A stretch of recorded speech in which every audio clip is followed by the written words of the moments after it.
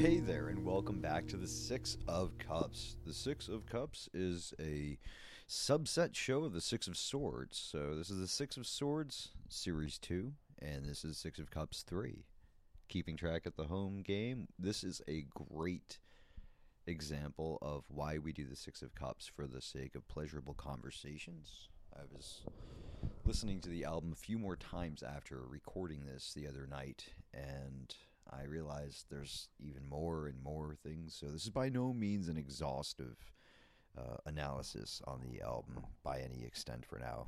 Things will continue to unfold with that album as our minds continue to, as a singular human entity in a way, understand it more and more and more. And I look forward to that discussion as it continues. For the meanwhile in time, this was a great talk. I thank Illuminatia and Zigor and TSK for coming on. A lot of great fun that we had. And, of course, that's Nadia, Patrick, and Dave. And you will hear more about who they are as we get into this episode. This is a great conversation talking about, well, modern events, just think of where you're going to be in 2 years, 3 years from now. Think of how, you are well adjusted in the world and happy and strong and thriving and vibrant and not reliant upon any kind of forces that you would not want yourself to be at the beck and call of. Therefore, you are independent and you're living well and happily and thriving. And this is just quite simply what you will be doing. Just saying it. That's how it is. So in the meanwhile, we're going to jump right into this rather lengthy episode and see you at the midtro. Thank you to those who donate to the show as well. This is the place where the executive and associative executive producers, those who donate $300 per donation or $200 and more. So if you donate a donation of $300, you're an executive automatically. You get that Hollywood producer credit. Same for the associate executive. And if you're the only associative executive, you get bumped up. That's how the value for value works. This is, of course, the value for value role-playing game, so everything that you donate goes into the show. Final Sunday of the month, we convene with the Six of Wands, and in that we act out the playing game of roles that this month probably going to have an interesting time with the current events and seeing what things we weave through with that. So those who are in the know donate and get to play. And thank you to those who have this month so far. I'm looking forward to seeing what we're going to have on the final Sunday of this month for the Six of Wands that you can tune in live to. You go to the Six of Swords Discord, and you'll be able to find the link there on the time that it's happening, which is going to be Sunday, the final Sunday of this month at 9 p.m.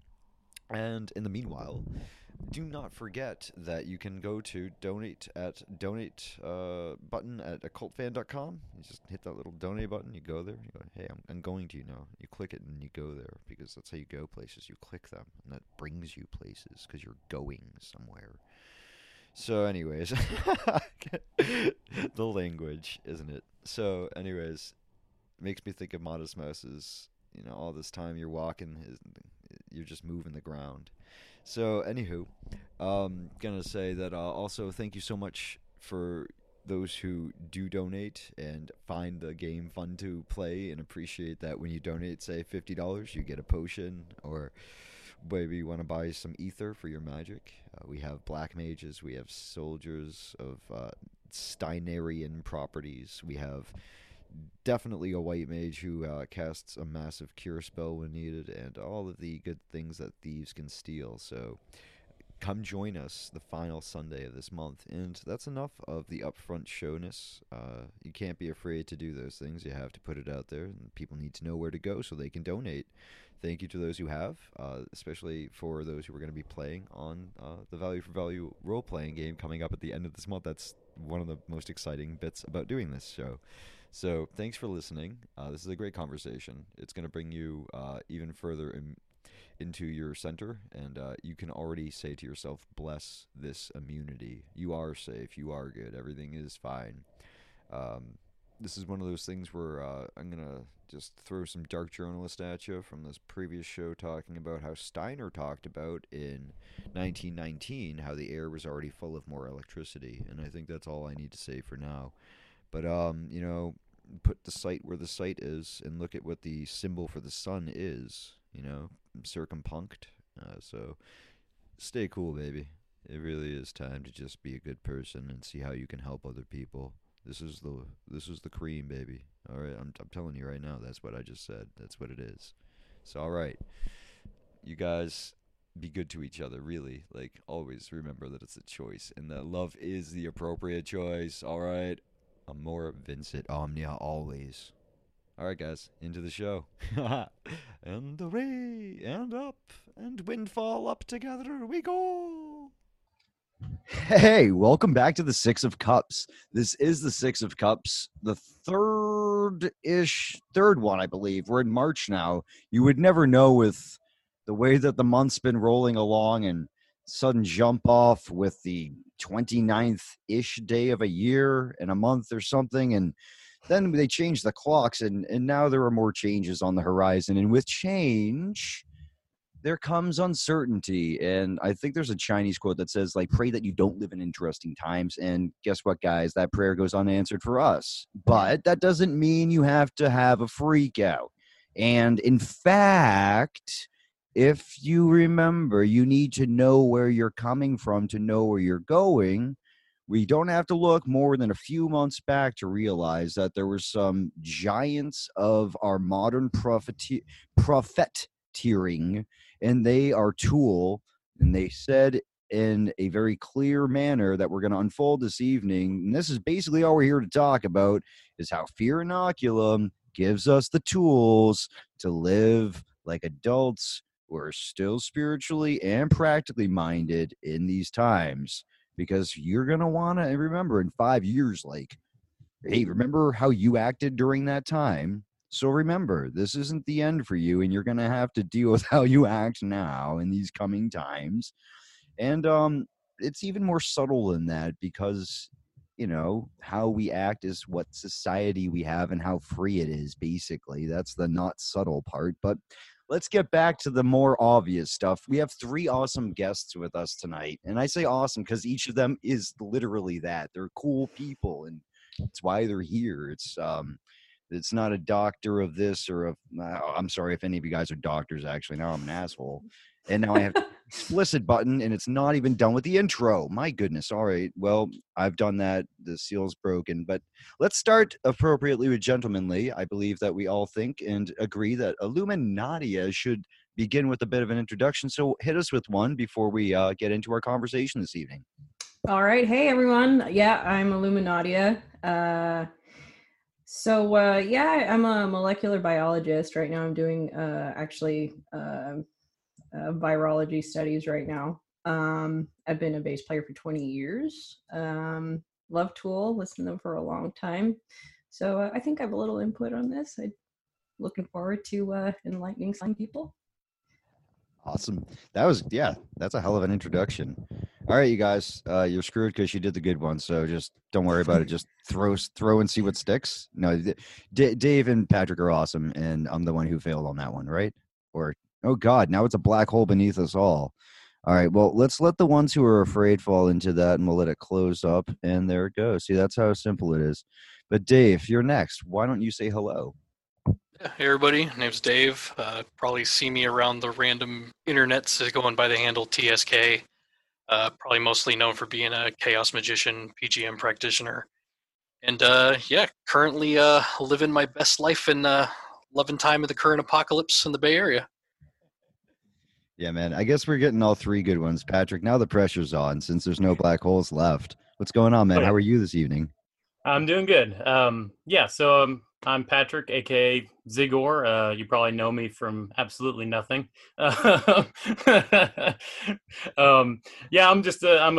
fanboy of the Esoterica.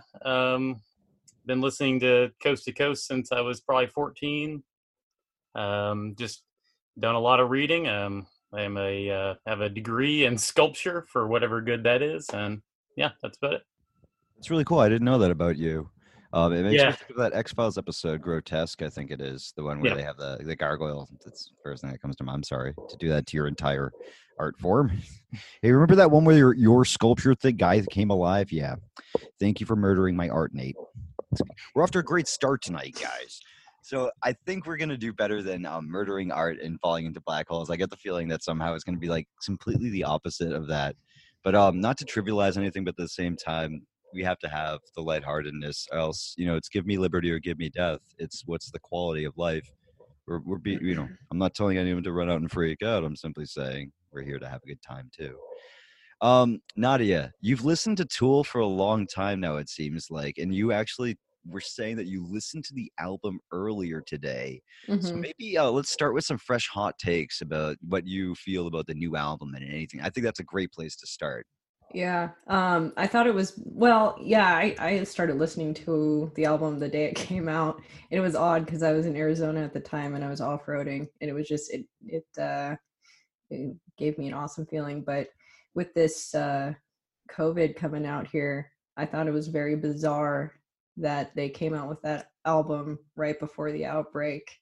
Very strange, simulation confirmation stuff, um, so I actually pulled up the lyrics and they're in front of me, and I've been trying to kind of tear them apart, um, see if I can get any messages from them. I don't know if Maynard's pulling a Nostradamus on us or whatever, but yeah, it's pretty interesting.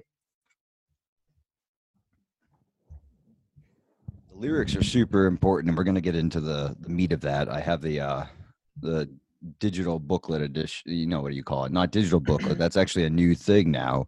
I have a digitally printed booklet, but this is the artwork, and this is just amazing. It actually harkens back to the original Chapel of Sacred Mirrors books that came out way back in the day, following the foundation of the black border with the gold.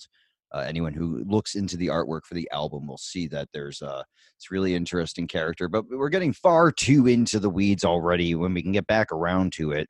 So yeah, I think that all three of us, or four of us, all three of you and plus me, the apparently non-existent now, all three of us plus me can agree that this album seems to show some prophetic nature. I mean, it's directly about fear, which is contagious, which is like a trope of tropes. But Dave, take us a little further. You've listened to the album as well, and you have something to say about this to open us up, I'm sure.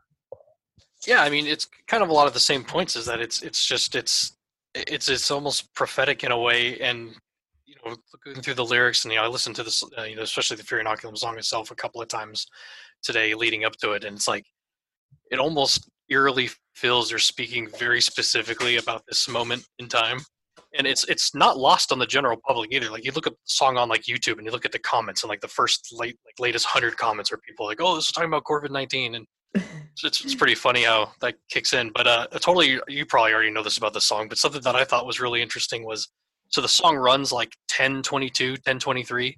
So the exact midpoint would be about like 5:11, 5:12, and that's the exact point that he says mitosis in the song. So the exact midpoint of the song, he says mitosis. I did not know that. Yeah. Well, that goes back into even furthering, because I asked you to further it and you did. The character that people can't see is bifurcated, but you see you want to tear away from this guy and go with this guy is basically the mitosis aspect in a nuts, All right. Well, Patrick, you're this is not fair for him to go last. Hey, brother, what are you thinking so far? What do you want to? I know. Yeah. So yeah, I re-listened to it again today while working, and yeah, I mean it's the obviously the first time I listened to it, we were not in this state of paranoia we're in now, but yeah, like right after I was done listening to it, the fear contagion got me, and I rushed right to the grocery store and stocked up on canned food and stuff like that. But I tried to fight it. Tried to fight the virus as much as I could, or the venom. The swole amygdala. Yeah. Swole. The toilet paper aisle was completely empty. Yeah. I love it was actually Illuminati's comment on Twitter that made me this kind of like it was a whole bunch of weird things that just happened, including like me tweeting out my ring and stuff, like a whole bunch of planets. So this is obviously kind of like so we're the four of us here But she said that notice how no one's fussing about the the toothbrushes and the dental floss. And besides the Frank Zappa fans out there who are just utterly offended that people would choose toilet paper over dental floss, I think that it's a great point, and it's there's a great writer named Anadea Judith who actually had, speaking of X-Files, her book was flashed in an episode of the X-Files, and it's talking about stretching forward for the audience listening. That's not fun, but whatever. We're professionals, so deal. What happened was actually you connected because the Anadea Judith being in the X-Files, and X-Files is something that inspired Tool. It actually totally comes back around. And yeah, right. And so by way of what Patrick said through the Art Bell show, because of the Phi Up Deowad track. Now, anyways, basically, Art Bell, X-Files, you do the math. But anyway, so the point is in the fear chakra, that's right. The fear, there's 7 chakras, and there's a negative cleave off, if you will, or a negative aspect to those. And the 7th, the root chakra, like a root in a note, because it's all based off of 7. So again, in this 7-based system, which is totally, the Tempest, we can do that because there's 7.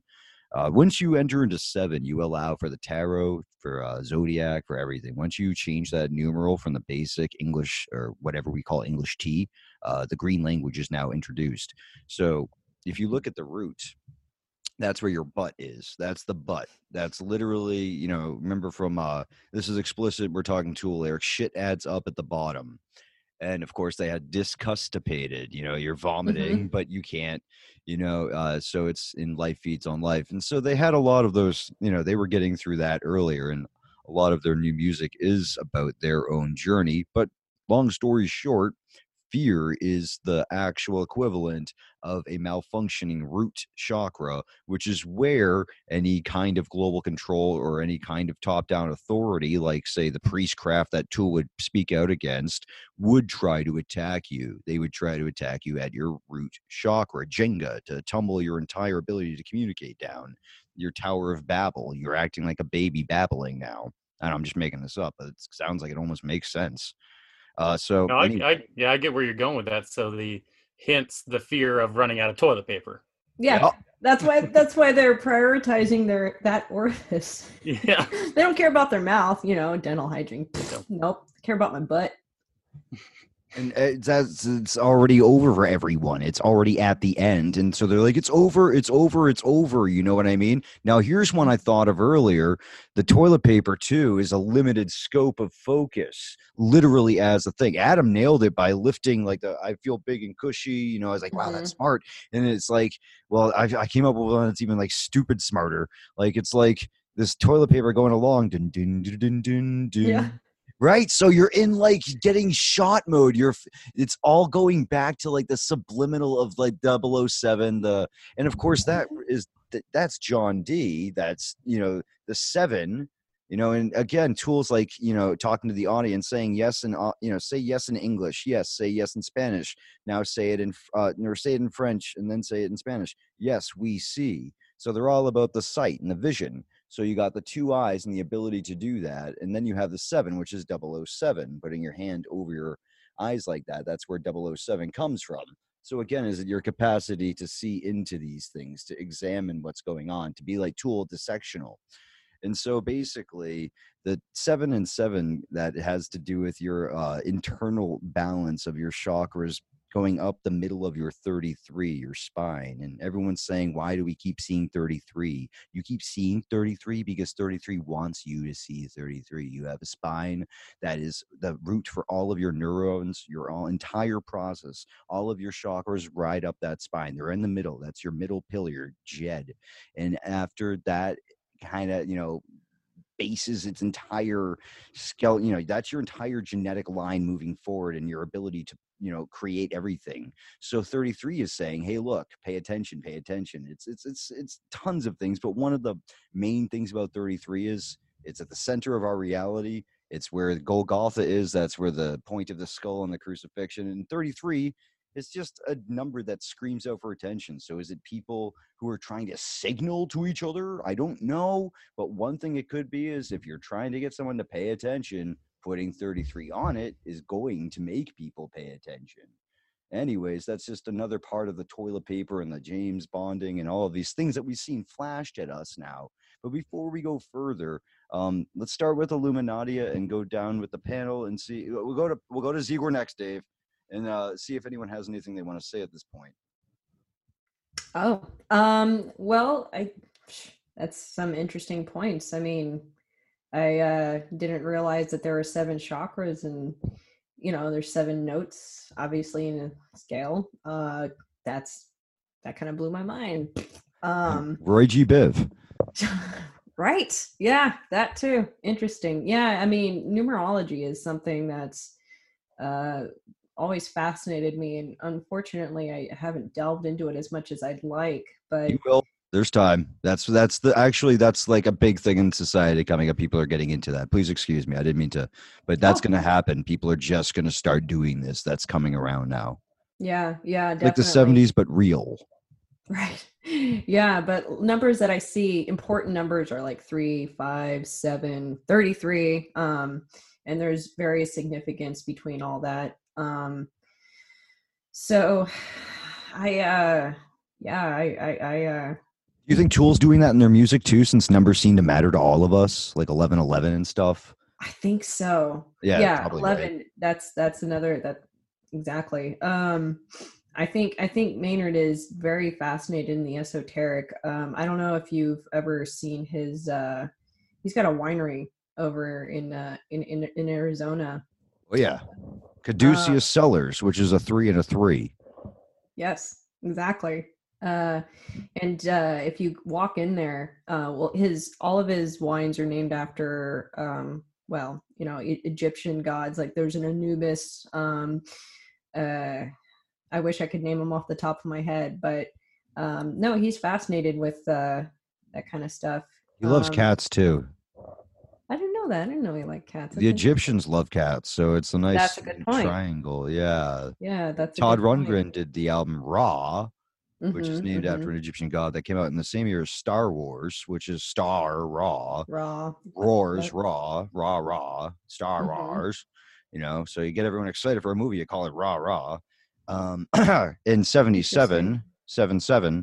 Well, the whole point about the temperance and the tempest and keeping your temper and being temperate, and it's like Futurama. Bender, you haven't drank enough. You robot, you haven't drank enough or too much. I don't know. It's hard to tell with you robots.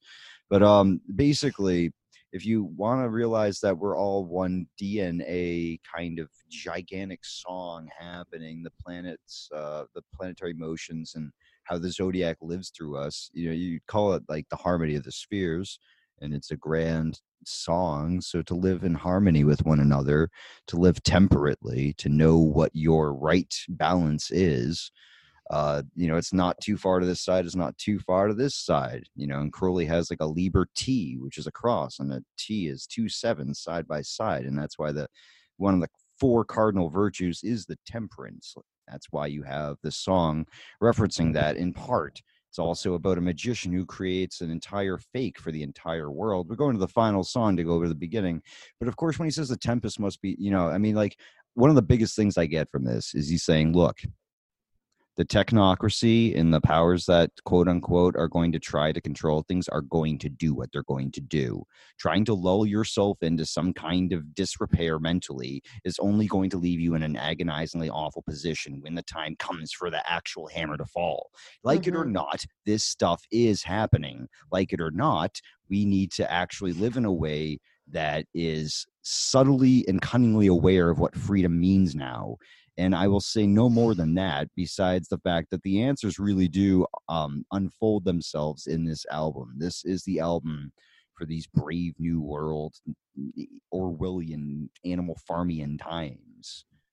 And someone said Philip K. Dick too, and now we're all Man in High Castle. Now we've included all of them. But Zigor, it's totally your turn to say. I don't know what you even say to that, but what do you say to that? Now we find out what someone says to that. I'm kind of hung up on the whole seven thing. So Yeah. so they yeah, so they purposely wrote the whole album with seven in mind. Apparently they didn't even quite communicate that to each other. From the article I read, they didn't even quite communicate that to each other. They were writing guitar riffs and all that stuff, and then when they got together, they realized that they were writing them in sevens. So they even said that they should have called the record Volume 7. Yeah, I mean that was kind of my thinking, was that it is a journey through the chakras or the seven planets, almost like this is, you know, the seven tracks that actually have lyrics are possibly journeys through the different planets. But that was my thinking. I don't know a whole lot about that kind of stuff, so I am considering mostly the 7 songs from the hard copy of the album. There's Right. the Litany Contra de Peur, which is basically Fear is the Mind Killer, which is totally, you know, Dune, David Lynch, ties the whole Twin Peaks universe in now. The other one, Legion Inoculant. When Ryan Peverly was doing a culture, I was on there breaking down some of the earlier impressions of this, and Legion Inoculant's pretty much like being inoculated against joining the Borg. And there's a big difference between joining any kind of fraternity or things like that than actually joining an actual capital A, capital B Borg. Like, that's a real big difference, and that's has to do with the hyperextension of 5G and lack of privacy. One understands, but basically, Mocking Beat is the penultimate one. I wrote an article about this a while ago, and it's we're getting these 3 tracks out of the way for now. Because I think it's fascinating, because like you talk about like the 7 with the Mithraic kind of thing, and it's like, you know, the Hecalot or the Chinese 7 ascension steps, and I'm sure that there's something to look into there. But the final track, Mocking Beat, there, I think they're making fun of like the entire music industry right now by mocking their need to have everyone on a particular beat, by showing that, look, even birds can be bird brain trained, and there's no art or dignity in there. And there's an article I wrote about how the birds around here all sing the car alarm song. And I think that's exactly what Mocking Beat is for the end of their album. They're just like, you know, here's a digital track, you know, and they like recorded it just like whatever. And I just want to address those that for the sake of this conversation, we'll be culling those voices and keeping to the 7 main tracks. I think I love the idea that the ones with Vox have like some kind of like, because dude, you're talking to the, you know, I mean, I love that idea.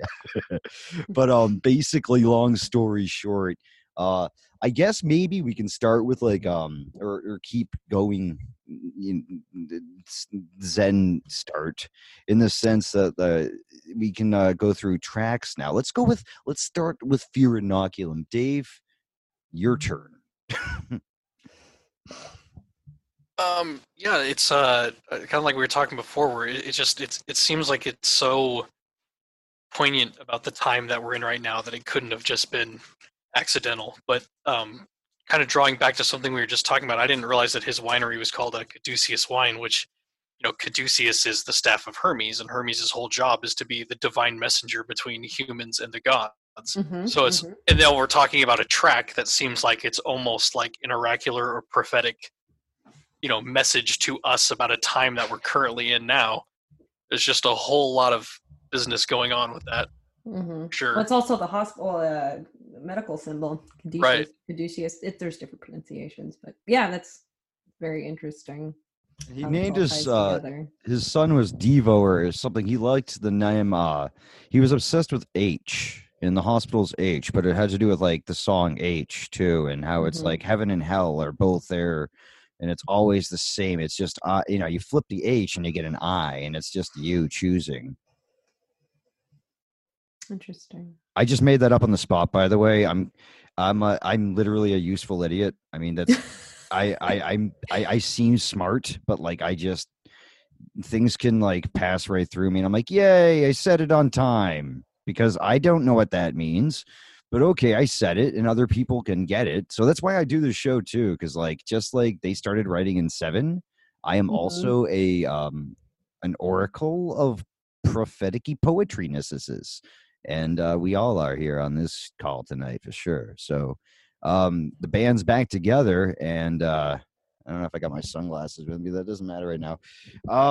Yeah, when you every time you keep saying the time, Dave, you keep each time you've done that now, and I've gone to look at these lyrics. You have said it's time, and every time you've been doing that, I've been reading immunity long overdue. So this overdue thing kept popping up when you were saying, "Oh, but you know, they seem to be aware of the time that's and it's like been coming."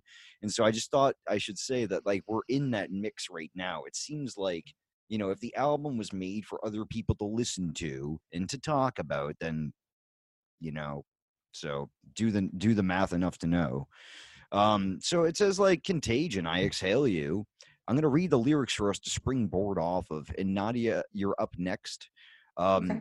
Contagion, I exhale you. Naive, I opened up to you. Venom and mania. Now contagion, I exhale you. The deceiver says, you belong to me. You don't want to breathe the light of the others. Fear the light, fear the breath, fear the others for eternity. But I hear them now. Inhale the clarity. I hear the venom in what you say. Inoculated. Bless this immunity. We'll stop there for now. But what do you make of that? Well, initially I was thinking, well, before all this, I didn't even think much of panic mode. Um, I was thinking more along the lines of like, you know, um, like media influence and that kind of thing.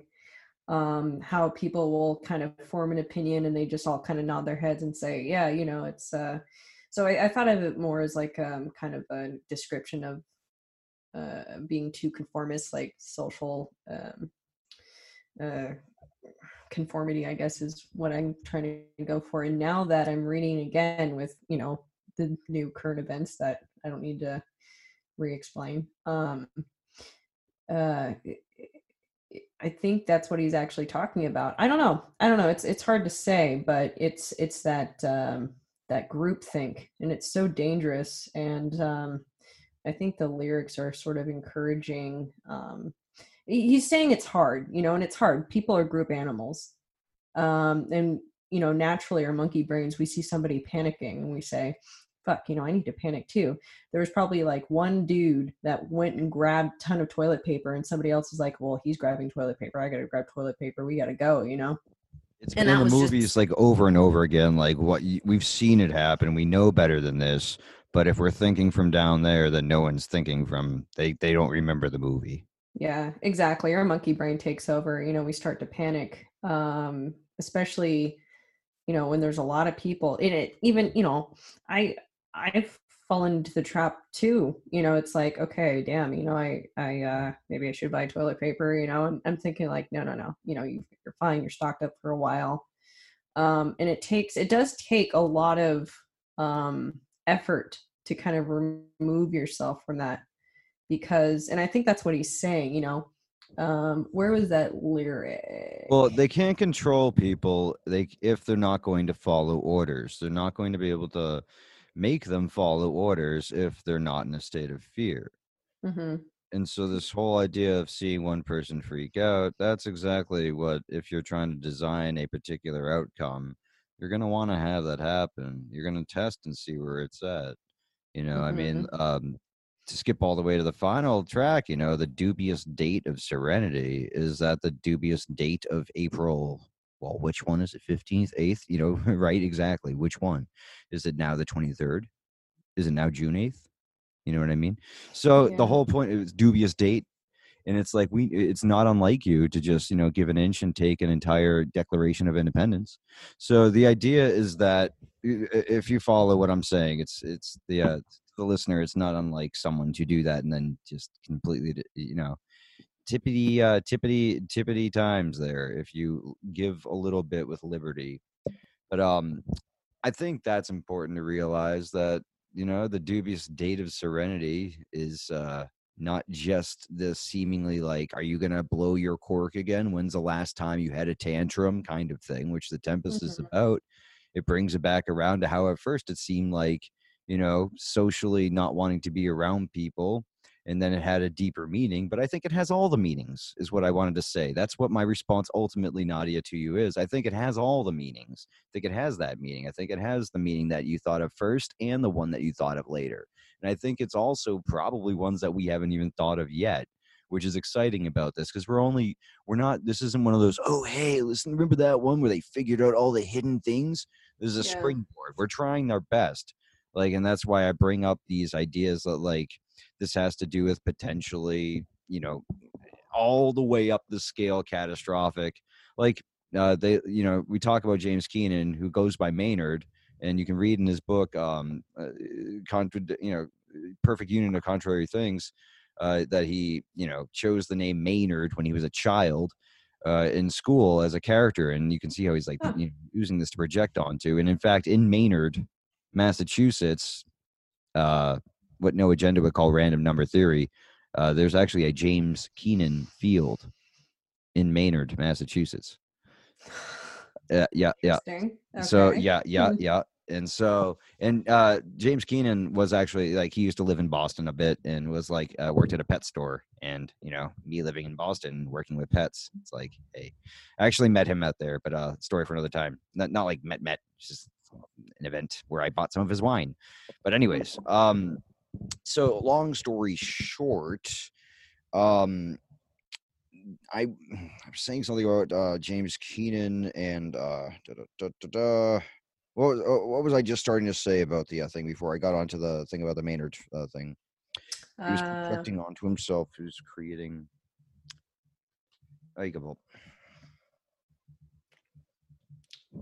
What was I saying right before the Maynard bit? I'm probably not even going to edit this bit out, but it's quite all right.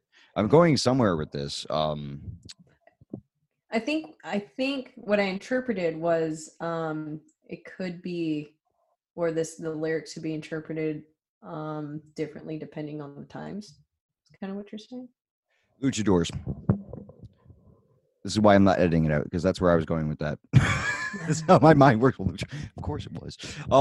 Luchadors. He likes Mexican wrestling. He likes wrestling and staged things and stuff like that. And and then you have to look at Pucifer and Perfect Circle to bring all of his influences and to see what he's thinking.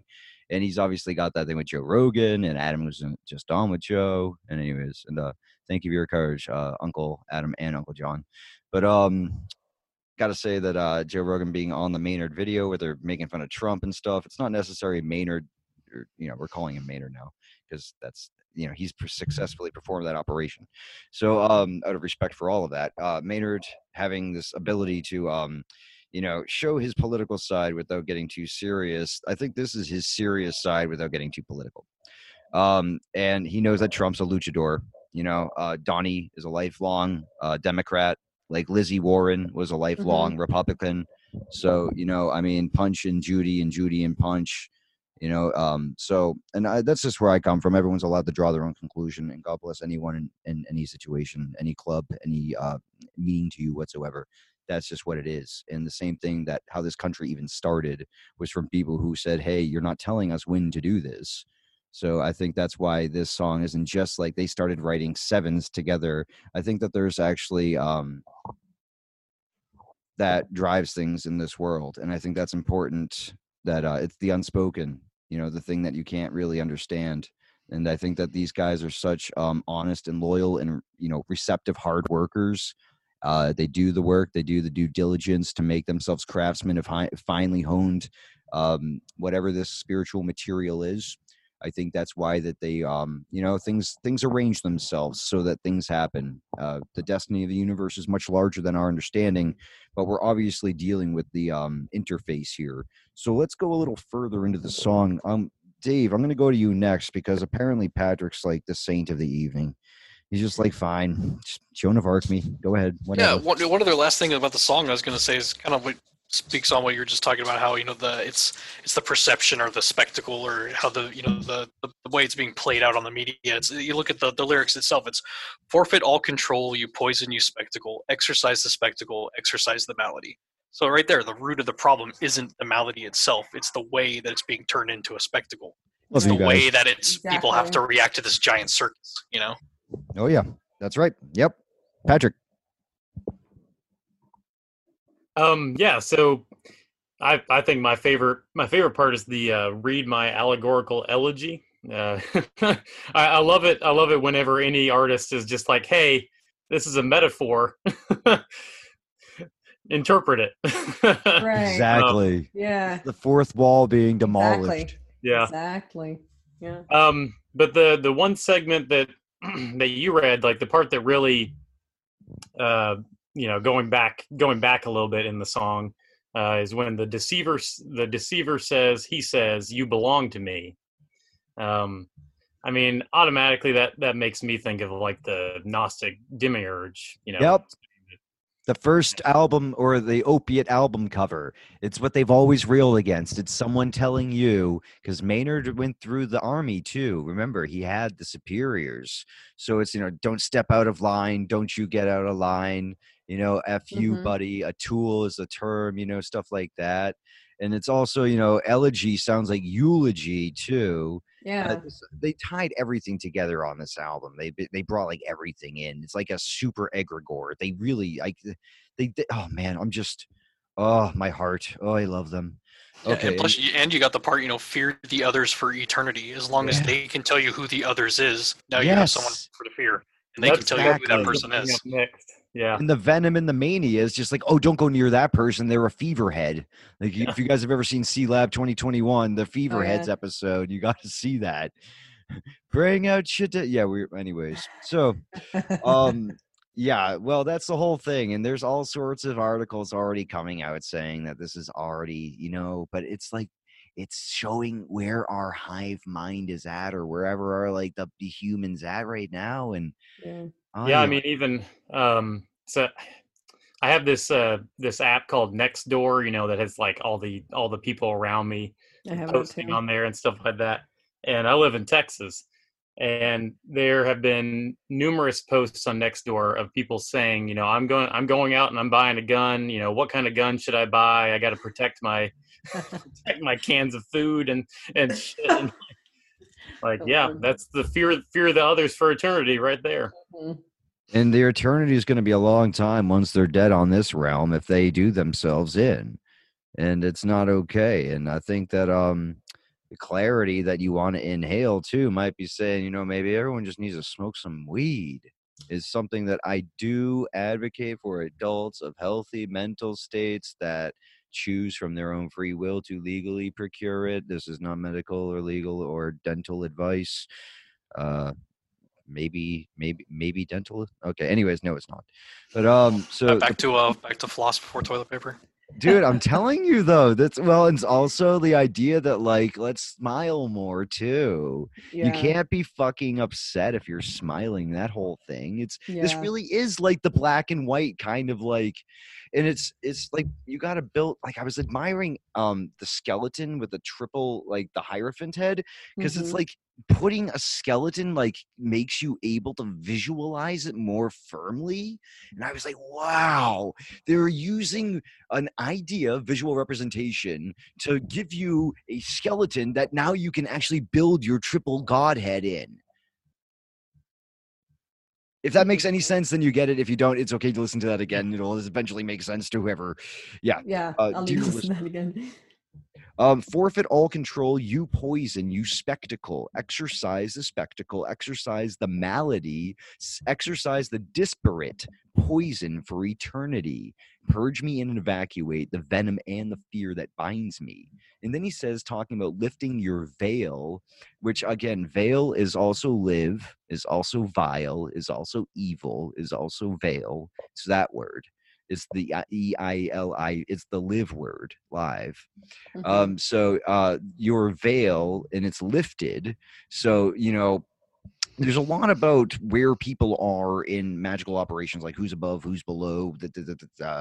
But one of the things that it talks about, the deceiver, and that's ultimately like what we're, the ultimate worst things, that the light at the end of the tunnel proverbially is just like an anglerfish thing bobbing and then big teeth going rumph. And that's the idea of the deceiver.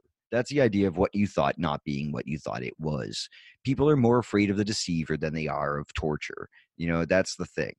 And so the idea is that he's actually addressing the very directest, most, it's like the biggest, it's like the chicken shittiest thing in a way for someone to be like, like punching you while you can't even attack them.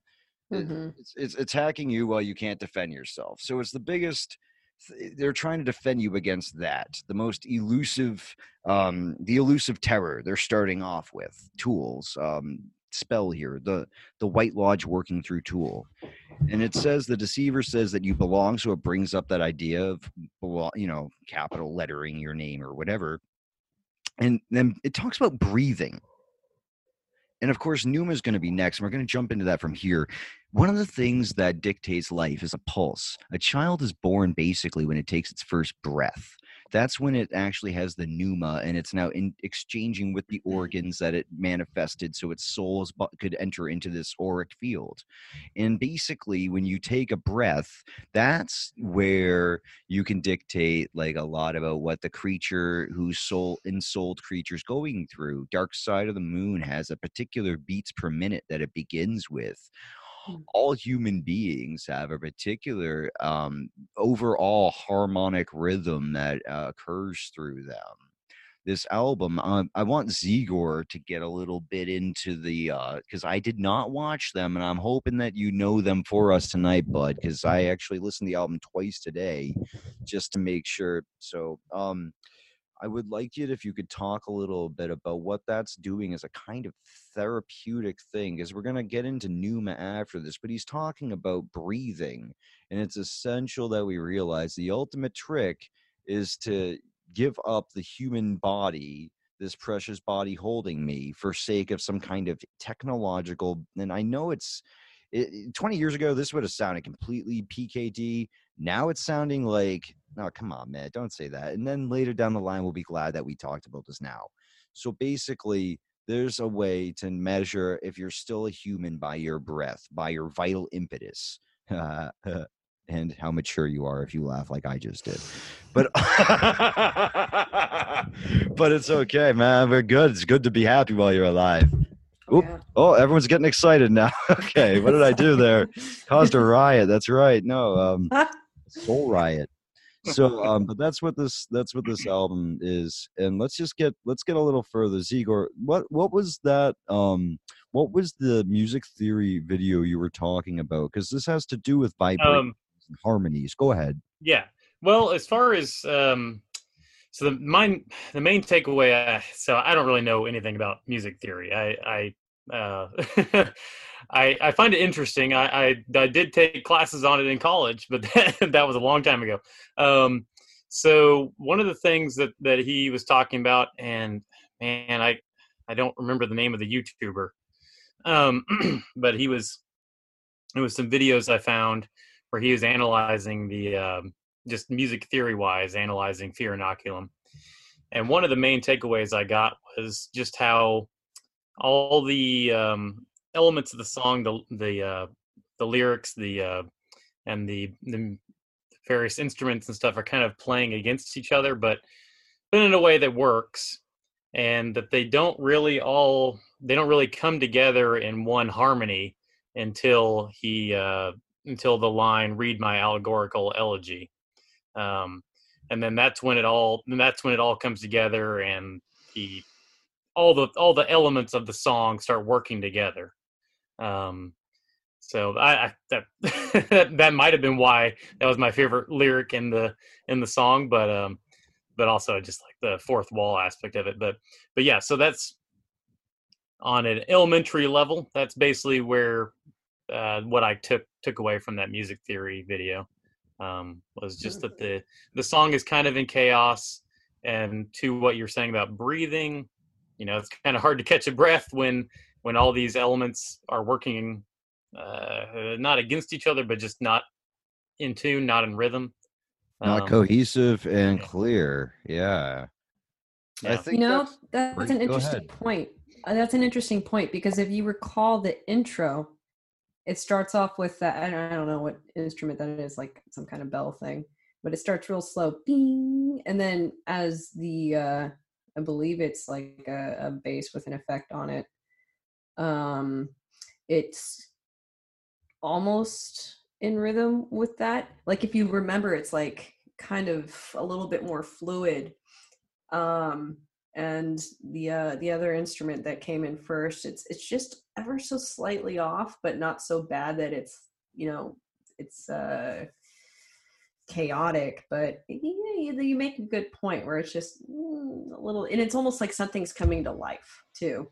Like there's just this like emergence of this song, so that the taking your first breath thing kind of reminded me of that as well. Without going too far into the weeds on this too, of course, this is that's not the first time they've used that trick. When you look at the Holy Gift, which is the reordering of Lateralis into the Holy Gift, you're gonna find that it starts off with parable. So it goes it actually starts off with a bong, like a monks being called the prayer kind of bell. And then it goes into like this body holding me. It's already talking about centering yourself in that cohesive, calm, centered, structured state of being. If your body's like 70% water, we're well structured water when we're meditating or something like that. And we are in a way. It's the vibrations, like in a sound when you yell under a pool, you know that better. And when it's like, and someone yells through you, it's going through your vibes. And we're not just, like infrared, you can't see the ultraviolet or the infrared. We're a lot of different things. It's not just like shoulders, knees, and toes. It's actually like auric sphere sector 7. And I don't even know how else to do that better. But yeah. So anywho, let's keep moving a little forward into this, because we're really trying to do the best we can to get a lot of ideas in here. We're not telling the whole story, but it's interesting to say that read my allegorical elegy when he's like, all right, he just like gives in or something. He's like, all right, I don't exist anymore. There's no more ego to freak out about things. Now things are cool again. That's what I noticed when you put that together like that. Now the music is cohesive because there's no great eye telling it, So there's my response. And he's talking about in the next track moving into Pneuma, which I think quick poll here, how many people might like Pneuma the best on the album? Pneuma, I don't know. Yeah, I kind of like do. Descending. I do, too. but I think it's also because the lyrics is basically like the quickest introduction to Gnosticism that exists. Yeah. Well, the lyrics are just so warm and welcoming. It's almost like welcome home already. So it's like, how Right. not do you? Oh, but it's okay. I just want to take the and Pat, what did you say? Oh, I said I like Descending. Descending's good too. Yeah. I like how it used to be called A/Descending. I don't know if that means anything, but it always reminded me of the work of Dane Redyar, who talks about the same kind of musical concepts of the world descending into being, like the angels descending. And I'm sure that's worth tying in when we get there. But Pneuma for now, since that's 4 and we're on 2, and that's enough Hitchhikers references. And I think that Dave, we got to remember what we talked about earlier about the the spiraling torch and who, what it means to be calm and still be around, to be part of that, to be around for when they read the elegy. But because if you're alive after he's dead, then you've definitely done that, surviving. But we are spirit bound to this flesh.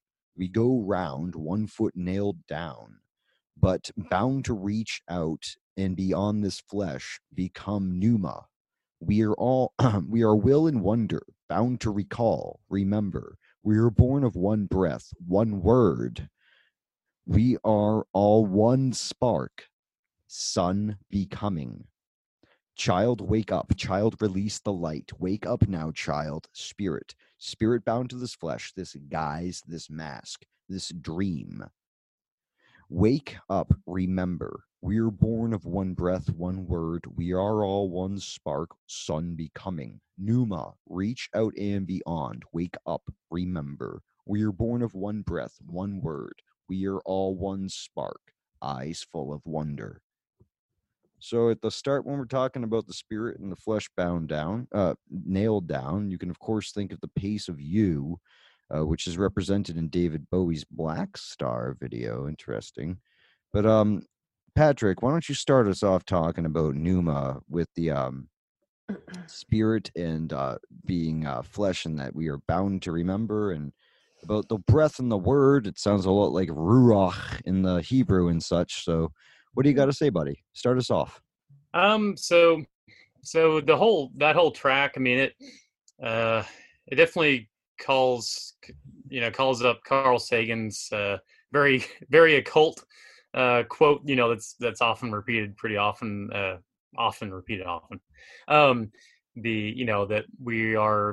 the universe created us so it could learn about itself. I'm paraphrasing, but so to me, that's what this track really recalled, bound to recall. But it's universal consciousness. There's one part, let's see, I like the wordplay with bound and bound, by the way, that we are bound to do something and you are bound to do that, because that's the same kind of wordplay he's using on Tempest with all the different who's talking to who. But you are bound to this flesh and we are bound to reach out past it. Yeah. So it it also brought up the visual of, in 2001 Space Odyssey at the very end, the Star Child at the very end. So, sort of saying, that we're all one universal consciousness and that we're just kind of in a prenatal stage, and that we'll be born into some greater entity. Oh, yeah. Look at that. Anant, it says Anant. It's from the True Black Tarot. So if people want to know what I was just, disrupting with, that's what that was. Jesus. Can't even let him finish a sentence. Yeah, just the crazy Gnostic theme in this track always gets me. I love the whole this flesh, this guise, this mask, this dream. And then it talks about, wake up, remember, the spark becoming one. It's got that whole Gnostic theme going throughout it, that, this reality is not real, and that we've all got this divine spark, or whatever you want to call it, and we got to wake up and realize that, and, rejoin the source, the whole, redim the demiurge, all that good stuff. I like hearing about how that the light is what's freeing us from our fate and stuff like that, because, man, that is so heavy. It's like the people who are trying to make us more faded and the people who are trying to make us more free. And that's why the one guy's reaching down into the static negativity, and the other guy's reaching up into the positivity, also having faith. That's the connection too. That's the difference between someone who has faith and someone who is divine feedback cut off, in a way, which is what fear does. Of course, that guy's in a state of shock and fear, and if you're in fear, you can't trust other people, and you become lonely and isolated, and that's what that guy is. Now, if you can trust other people, you're in a place of centeredness and calmness, and you understand that you have your own things that you work on, but you're not darkness. You have some darkness, but you are not darkness. You have the capability to feed those wolves, one or the other, the black wolf and the white wolf. And you always want to choose the White Lodge, I think. But I think that we're not even really on the moral aspect so much as the morality of being aware that you are an eternal being. So Nadia, what do you want to say about this? I'm actually looking at time signatures right now for this song, because I recall, I realize, now that I'm hearing the bass line in my head right now, and I'm seeing a lot of people saying that it's the time signature is 3316. There's some 7/8s in there. It's kind of all over the place. But yeah, there's that 7 and 33 again. So I'm not sure if the people who analyze this song realize that 33 is the magic number. Yes. They just But I think it's kind of interesting. I keep running across that. So I don't know. That's all I had to say 16 about is that. 7, of course, and it's also the tower. And it's the tower is the tower card being hit by the lightning spark that causes life in the nucleus of a cell, causing ions and reactions of mitosis to occur, and basically life. And I think that the idea of being bound to the flesh but trying to be more than that without submitting to something that's electric only. Do you see? So the 33 and the 7 is like some kind of, I mean, the tower, there's a lot. I don't know. I look forward to breaking this down further, but basically there's a 33 and a 7, and that's also a 6 by virtue of 33 and 7, which is 76, or 67, which is Capricorn. But yeah. That's what I am. What are you? You're a winter birth then. Yes, I am. All right. Are you a January or a December?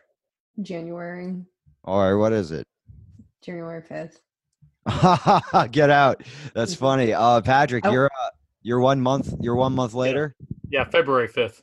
Shut up. How funny. Yeah. That is nice. And Dave, now that we're just doing this, what's your birthday, bud? February 16th. Yeah. 16. All right. 16 there. When were you 33? Me? Oh God, so I'm not. No, Dave. When were you 33? I'm 38 now, so 5 years ago. 5 years ago. All right. I'm just wondering. 2015, yeah. Well, because it was you being born on the 16. All right. Anyways, and I'm September 22nd, which is none near you guys, but it's September 22nd, and it's the birthday of the Hobbit. Now it's enough of that BS for the listener. Let's keep going. I did that somehow. I take full responsibility. 76 being it's a Capricorn thing, right? I'll say this about masonry. Our lodge is at 76 Day Street, so it's really cool. It's Day Street, but it's Capricorn. So anywho, long story short, I think that there's a lot to be dug into in the musical signatures that if we know more about it by by the end of this video, it'll be a miracle, because it won't be because I know anything about it. It'll be because my dear guests have scurried out and found the Illuminati squirrel nuts and brought them back to the show before it was over. But I think there's a treasure of secrets to be found within the actual numbers that they used, as that is the carrier agent in the first place. So I'm going to stop talking now. I'm going to say, does anyone have anything else to say on Numa before we keep moving on into Invincible? So what is why do you think he says we go round 1 foot nailed down? Why is it only 1 foot? So there's this idea about like the 13th step that he brought up, right? And there's going to be like the idea of circling and then spiraling. And a circle only goes in a circle, and a spiral then it ascends to a next level and then does it again and ascends to a next level. And that's true alchemy, spiraling upwards. I think that basically one of the things is most of us just tend to keep circling around and not seeing things from a new vantage point. And so also it's a state of just being alive in the first place. You're not going to be anything but nailed to flesh. You are crucified while you're here. So we go around, you're going to be nailed down. He's saying, look, you're not going to be anything eternal right now, because you're actually going in this process through this life until death of being nailed down. So you're going to go around diurnally as each day, the wax and the wane comes and goes of the moon and the sun, and the different transmigrations of the souls occur. We find that we evolve or devolve, and that is ultimately the path that we're trying to help people with. The 4 of us here are typically seen as evolvers. We want people to go upwards, and I think that's probably the warp and woof of the reason for this conversation. So let's continue on to Invincible. One thing to throw in earlier. Sorry, go ahead. Yeah, about 1 foot nailed down. So another time that you hear that 1 foot nailed down come up a lot in mythology and other things is when talking about the polar axis or the pole stars, talking about like Ursa Major and Polaris and all that, and that's what the Earth is revolving around this axis, and the pole stars and the stars above a lot of times too were, my dogs are going nuts. They were also thought as gate that the souls would come in and down through. So That was your a joke soul about coming in and down Sirius. through the world, it comes down Yeah. through the pole star, which is 1 foot nailed down. Right, You know exactly how I what the pace of view is. Go on. Yeah. Well, the way I interpret it was it sounds almost like he's trying to point out our duality as far as, so above or, oh, damn it. What am I trying to say? Kind of we're in between two universes, the spiritual and the, I guess you would call it real. I made quote fingers. The grounding, I also think of, well, I won't go into that. That's going to take us down a big, long rabbit hole. But I guess my interpretation was just, we're spiritual creatures, and our reality is we live in dual realities. So maybe that's only, I don't know. That's how I. That's not far from how I understand things myself. So I hear you. Mm-hmm. Actually, that's probably how I understand things. And Dave, I didn't mean to jump on your point there, but yeah, no, when you look at the the dogs barking, they were trying to say, like, remember that Sirius and the Sirius star there's probably some Syrian entity going on or something. And I used to think that people were joking when they said that stuff, and now I'm almost trying to actually analyze it. But yeah, the idea is that David Bowie has like those characters you've seen. All of us have seen the Black Star music video, and they show those guys like, and he's going in a circle like that. Yeah. You can read about this in Peter Levenda's book, The Stairways to Heaven, and it compares like Hebrew mysticism with Chinese mysticism, and I believe pagan or something. But basically, the long story short is that he's talking about how the Chinese describe that rotation around the Milky Way as the pace of view, 1 foot nailed down. So again, that's interesting. Yes. Oh, gotcha. Got like a compass. Well, exactly like a compass, and that's why it's always pointing north, or people are always praying to a certain direction. Or like a drawing compass, 1 foot nailed down, like it's revolving. Like you've got one point in the middle, and then you've got the other one that's actually moving. Interesting. Sorry. Spiral out from the well. That's why you need to control yourself, that you may master yourself, so that you will not be controlled by external forces, so that you can spiral out from your center stably, so that you can then have impact or influence. But you can only impact that which is in your compass, that encompasses your compassion, that which you can influence. So how wide is your circle? Well, brother Lon Milo Cat says that, the world is as big as your mind. And I tend to think in terms of like Giordano Bruno, like your universe is as big as you want it to be. So basically, and Dave knows my mind can reach anywhere I want it to anyways. So long story short, I think that descending is after this one, but first we have to deal with the fact that these guys are also getting older as people. Like they're actually like going through that life where the flesh no longer is, on the rise, pun totally intended. But anyways, hoyo. So another reason that the directions are important and being orientated as a spiritual concept is important too, is so that you don't get deceived. But it's also where the rising sign is. Why do we care about when buildings were erected, for example, or when children were born? It's the rising sign. So it's the impetus, it's the influx of the energy at that point. And that's like why we take blood for when someone's sick. It's like taking the blood of that person's soul. It's taking a culture. That's what your star DNA is. That's what your natal chart is. So we're also bound in a way to our fates as well. Like half of us is bound to fate and the other half is bound to that tampering with fate. And there's a lot to be said about like really activating one's life force by leaning into what you call your true node. That's your true north in a way, speaking of compasses, so that you can know what best to encompass with your compasses. Because Nadia's right, it's not just a compass, it's a compasses. But so let's go to the third track, because this is going to turn out to be way longer than my girlfriend probably. It's already. Oh boy. All right. Well, let's just keep going. Time's out the door now. I love you, JJ. Thanks for listening. Thanks for being my girlfriend. Thanks for that longer down the life when we're listening to this when we're older and we're still together, and this is all like, "Aw, you did that." I said, "Yeah, I did," because we do that.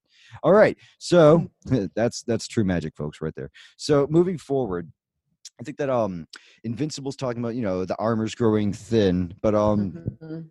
let me just pull out what's funny about too, and I don't mean funny like, ha, look, they screwed up, but it's just neat to get the booklet because there are different lyrics in here than what you're going to see online specifically. There's a few things, but anyways, I'm going to breathe right through this. Breeze.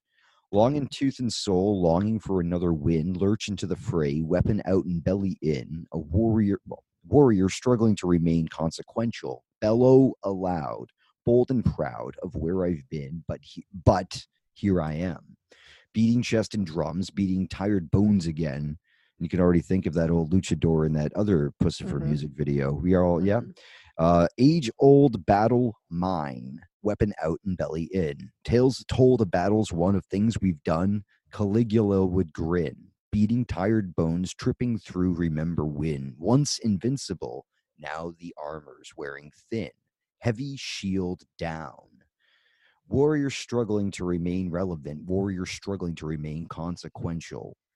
And then basically, yeah, I'm gonna finish the lyrics. Bellow aloud, bold and proud of where I've been, but here I am, where I end. Tears in my eyes, chasing Ponce de Leon's phantoms. So filled with hope I can taste mythical fountains. False hope, perhaps, but the truth never got in my way before now. Feel the sting, feeling time bearing down. So let's go with Dave first. We're just gonna throw it to Dave. Yeah, so I listening to this song and listening to the track a couple of times, it's like I'm not sure if this is where you're trying to go with it necessarily, but it brings me back to like, my old time as a police officer, making me think of friends that are military and stuff like that. It's like there's just this weird, it's not necessarily weird, but it's like this feeling that all those guys tend to kind of have of, like being the old soldier, like the whole Spartan mentality of always battling on. Even when you're not a soldier anymore, you still got that mentality. Even if you're not in law enforcement or firefighting anymore, you still got that mentality of picking up the tools, doing the job that needs to get done, no matter how tired you're feeling, no matter how beat down you're feeling. And then kind of towards the end, we're just talking about trying to remain relevant. It's like, what does a soldier do in a time of peace? And trying to figure out what your place in time and what your place in the society still is after the war is over. Like, what are you going to be doing from now on? Yeah, absolutely. That's hugely insightful. I wouldn't have thought about it. You struck me there because like there's a big thing about valuing not giving up that I think is a trait that can be used for excellent things, and it can also be extremely dangerous if misapplied, as we Mhm. understand. But that's that when you said that, because I'm like, yeah, man, I won't put down my working tools until I'm done. You know what I mean by that? But let's see here. I think that's a great answer. That's let's go to let's go to Patrick next. Okay. So honestly, this is pretty embarrassing, but it reminds me of the Logan movie, the Wolverine movie. It's I don't know, it's the whole track is almost could almost be the theme song for that movie, but it's just like the idea of obviously it's very autobiographical for them, most likely, just Mhm. feeling like, oh shit, it's been almost a decade or more than a decade since our last album. Should we keep going with this or not? And I just feel thinking like, like that too is also a sign that you're not panicking about dying tomorrow from anything. By the way, just but Carrie, that's like the long slow panic. But sorry, continue. I just that seems like somehow relevant right there. yeah. Please excuse my interruption, please. So one thing that probably most people know, but I thought I'd bring it up, is the Ponce de Leon thing. So he was, kind of known for searching for the Fountain of Youth. Um, hence them chasing his phantom. They're trying to find the mythical Fountain of Youth. Um, but yeah, I mean it's a really great song. It's definitely it works pretty well when you're in the middle of manual labor. It keeps the motivation going. But And I'm yeah. sure there's something in there too, like connected to what Dave said about that motivation aspect. Yeah, and like the line, truth never got in the way before now. A soldier does what a soldier's ordered to do. That's right. And it's also the idea that, like, you can't do 25 push-ups. Yes, I can. I can do 27. It's like the truth never got in the way. It's like, well, anyways. Nadia, ladies first and last, of course. Yeah, I mean, going along with what you guys were saying, I think it's just about aging. And realizing your vulnerability as you get older. And I wanted to point that out with so lurch into the fray, weapon out and belly in. And bellies are used a lot in the English language, actually everywhere. The representation of a belly, is when you're open, when your belly's out, or like when a dog is laying on his back and he's exposing his belly, he's making himself vulnerable and trusting you, right? It's a sign of either trust or a sign of submission, right? So as you're aging, that becomes, you're starting, as your armor's going down, heavy armor down, your belly's slowly starting to be exposed, right? When you're young, you're blocking yourself, not really from reality, but kind of, like it's different. Like your gun is out, you're on the defensive, you're piss and vinegar, bah. And because you think you're invincible and you're out and you're like, fuck it, I'm gonna kill. I'm sorry, language. It's all good. It's no, yeah. I take all responsibility for that. This is I clicked the button and it says explicit, and you can say that. It's just we obviously try to be cool, but whatever, it happens. Sorry. Yeah, I apologize. I've got a potty mouth. Let's just keep on going. Yeah. So yeah, and as you get older, you do become more vulnerable because you realize that as your I guess your mortality is close, right? It's coming, things are coming closer and closer to death, and you're not as strong, well, not, I mean, you can be, but yeah, as a warrior, your armor starts to break down, and I think it's just kind of like, I guess it sucks getting old kind of song. To tie it together with the idea of the fear inoculum and the situation that we're in right now, because that's the main thrust of what we're doing. Mm-hmm. Notice how it's also those whose heavy shields are down that are most perceived as being the vulnerable ones right now. That concept of who's vulnerable is in the front and center of the very war, the very mechanism of what we're talking about right now, if that makes sense. It's at that level that people get, it's at that level, and it's at the who's weak. It's really this album, if we can do a good enough job by the end of this conversation, at least enough of the heavy points, there's a lot in here. This is all written for this time. Like, we just need to be cool enough to figure it out, because I think it was made for people like us to do it. I mean, it had to come out of some people. It's not like hieroglyphics, so I figure we're gonna get a lot more out before the end of the nights.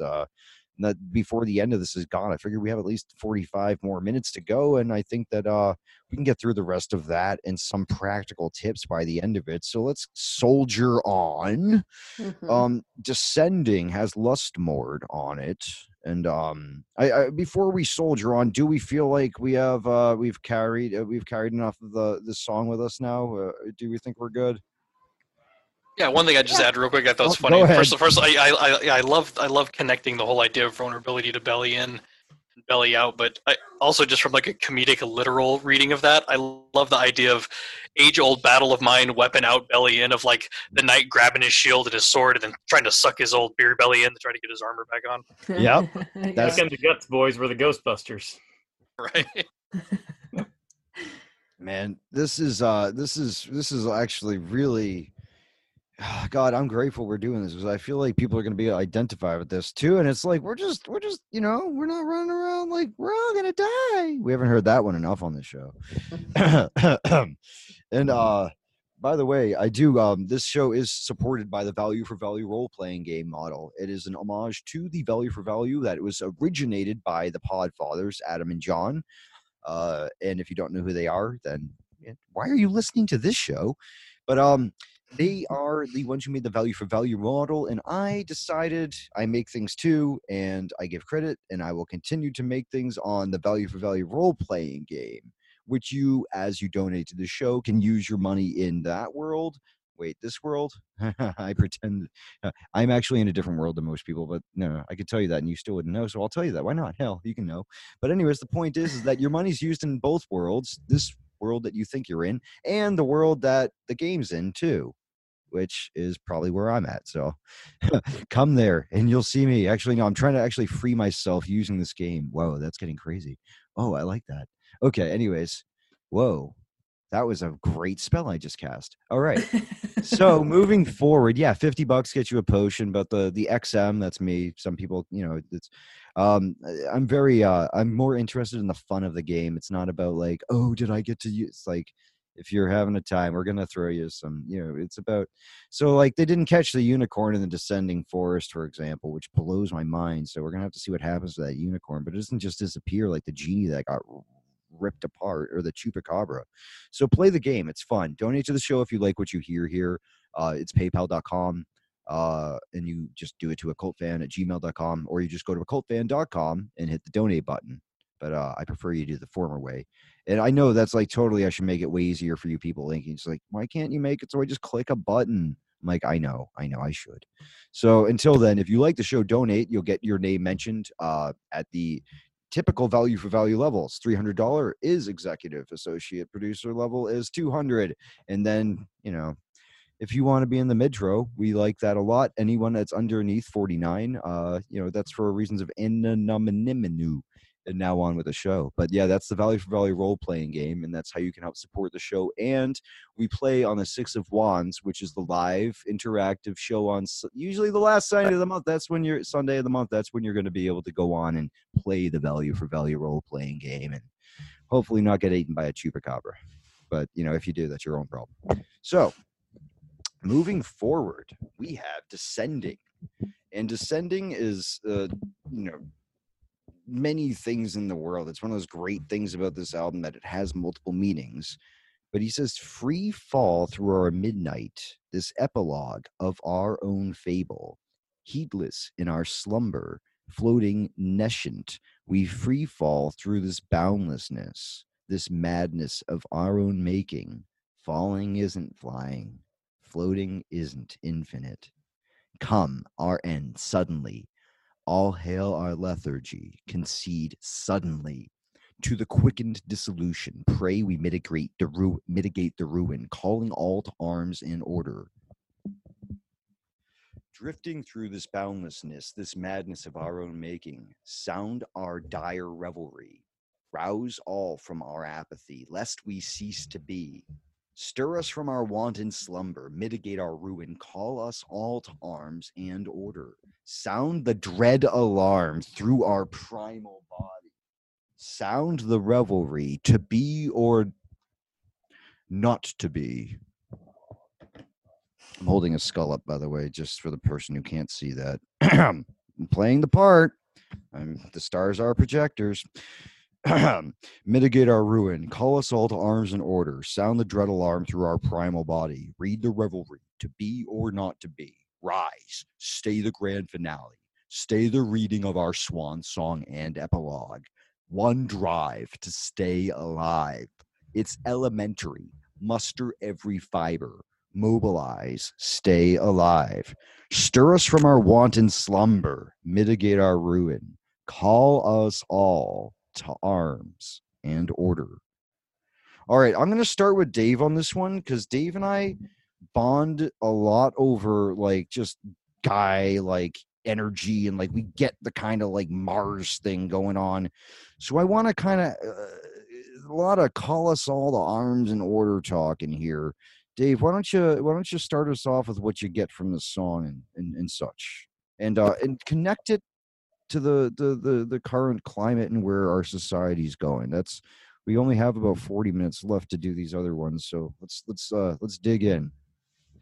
Yeah, well, I mean, the song's, mostly like it talks about being, being asleep or apathy or, um, having no drive or the one drive to stay alive, lethargy. It's kind of like, especially in our current times right now, it's like people are either completely apathetic, don't care about anything, don't want to know about anything, or they're in complete panic mode.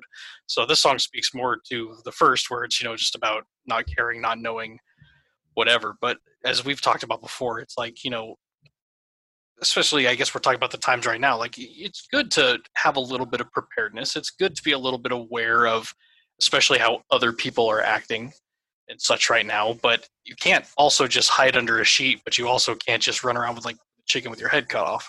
It's time to be the order in the world that you want to see. You know what I mean?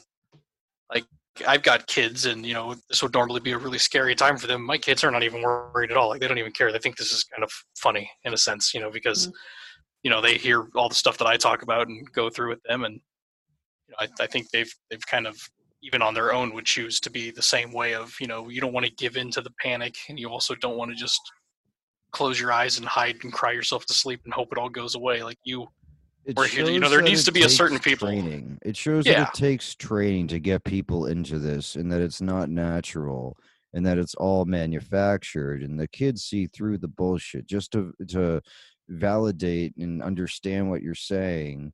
They know better. It's the quickest thing that No Agenda. Like if you want to listen to like 10 seconds of another show, it's a good enough show. I don't mind if you listen also to No Agenda. That 1 hour in and 1 minute in, I believe. Just hit the 1 hour mark and go for a few minutes. It's a woman at Johns Hopkins who's a total spook. And if you've heard the last show, I think it's like Toilet Preppers. Yep.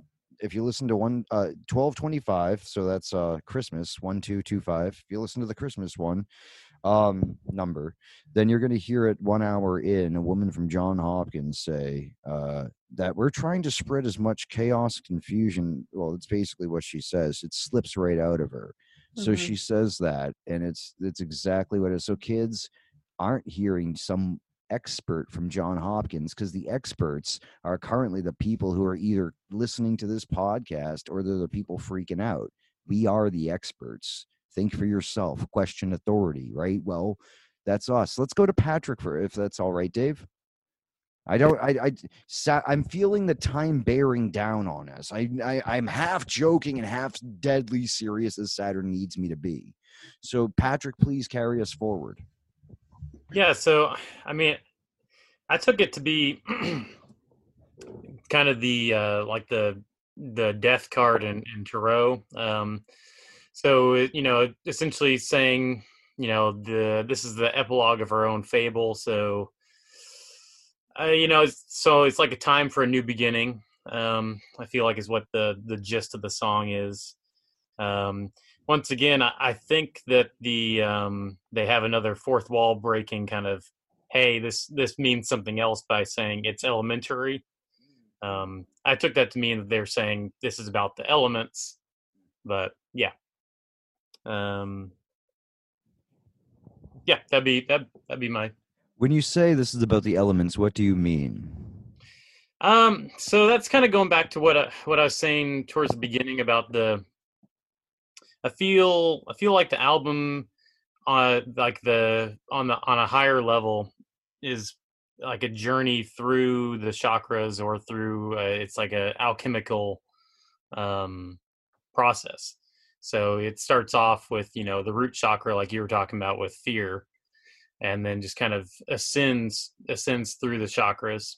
So I feel like that's what he's kind of trying to say with the elementary part, is that this is an alchemical process. We are creating gold. The strength of our ego boundaries is the result of each properly resolved developmental crisis. Yeah, this is an extremely important book. If you're listening to this podcast episode, Eastern Body, Western Mind by Anodea Judith. gets into these chakra systems. I wrote I have a triple major and a triple minor, and it took me 7 years to get through school. And I have English, philosophy, and psychology for the majors, and neuroscience, law, and film, not philosophy again, film for my minors. And one of the classes I took was for philosophy, and I managed to wrangle us into it. And I got a D- on this paper because the professor refused to believe that chakras were real. So I wrote a kick-ass thing based on this. It was revolutionary, at least at that school. I'm not saying I discovered anything new because I didn't, but the point is that it was awesome. I totally, that's what you, stupid nail, get down. We don't need no education at this college. The 7 chakras, by the way, the first one and the second are somatic, and they are physical identity, self-preservation, and emotional identity, self-gratification.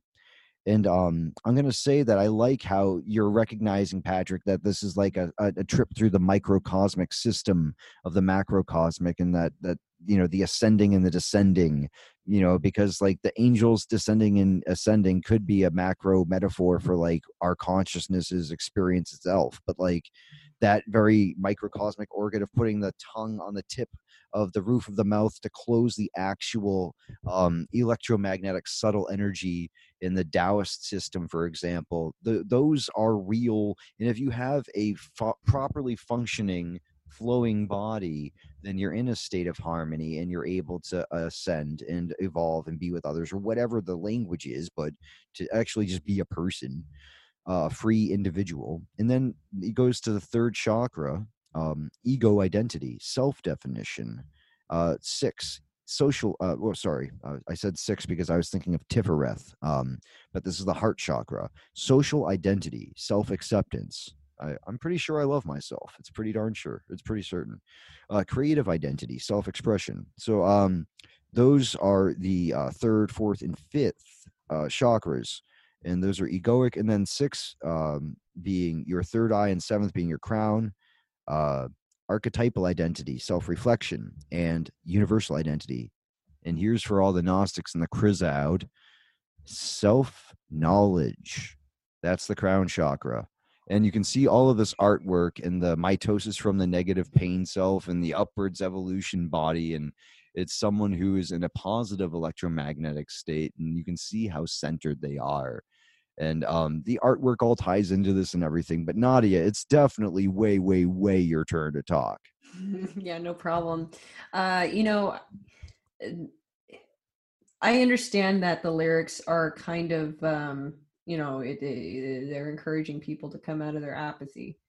I kind of related that to how things are kind of going with our government. I'm a little worried that people are becoming too comfortable and too distracted to realize that our government is slowly starting to have too much power over us.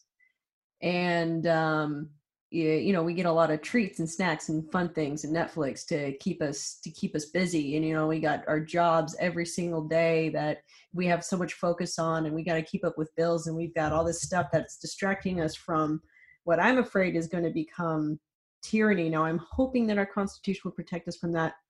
But at the end here, it says, sound the dread alarm through the primal body, sound the revelry, to be or not to be.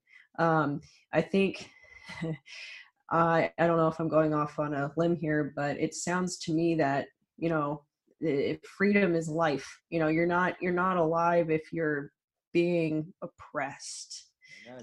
So that's what the Bible's about. And Allison Gray, she's part Jewish, or she's very Jewish, and she would know. And I'm using this inflection because I'm part Jewish a little bit. I'm Jewish-ish. It's not a big deal. I'm just saying that, people, enough of the persecution already. And I think it's like the analogy of putting a frog into water and then slowly boiling it. It's going to kill the frog, and you're boiling the frog. It's not immediately obvious that this is happening. Like, you're not just chucking the frog into the hot water. Pepe, yeah. That's what you get, Pepe. Point probably entering. Yeah. Chatelet. Yeah. That's very true. That's something that I value about this show that I do. The 6 of Swords itself, the 6 of Wands, 6 of Cups, 6 of Discs. It brings together the three different main important communities that make up my lifestyle, which is the liberty or the freedom or I used to call it conspiracy, but it's just the liberty community.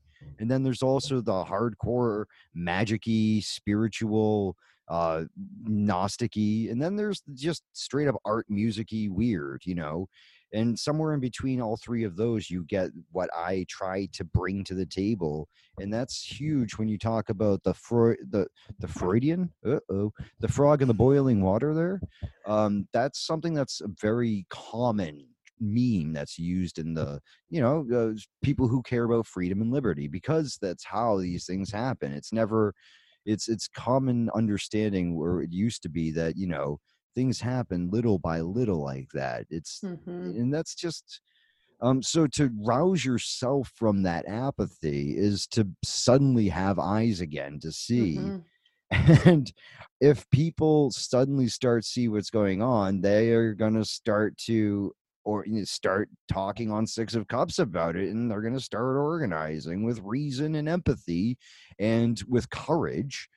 And stay the grand finale. There's a lot about the swan songs and the epilogues and this, as a lot of people can notice. And of course, the Zeppelin, they covered from Houses of the Holy. Houses of the Holy is, as I was mentioning earlier, I believe long story short, in a private conversation, I was talking about how the cover of Houses of the Holy is from Arthur C. Clarke's Childhood's End.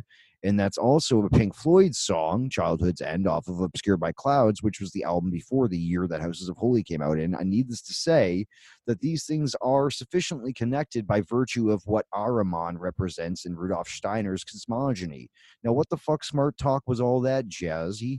Okay, tell us. So basically, the real Satan, or whatever that is, isn't so much Saturn or coldness or negation, as it is the act of humans being disconnected from their warm human bodies and placed into a cold metallic consciousness that you just pray loses its source power so you can go and return to source again.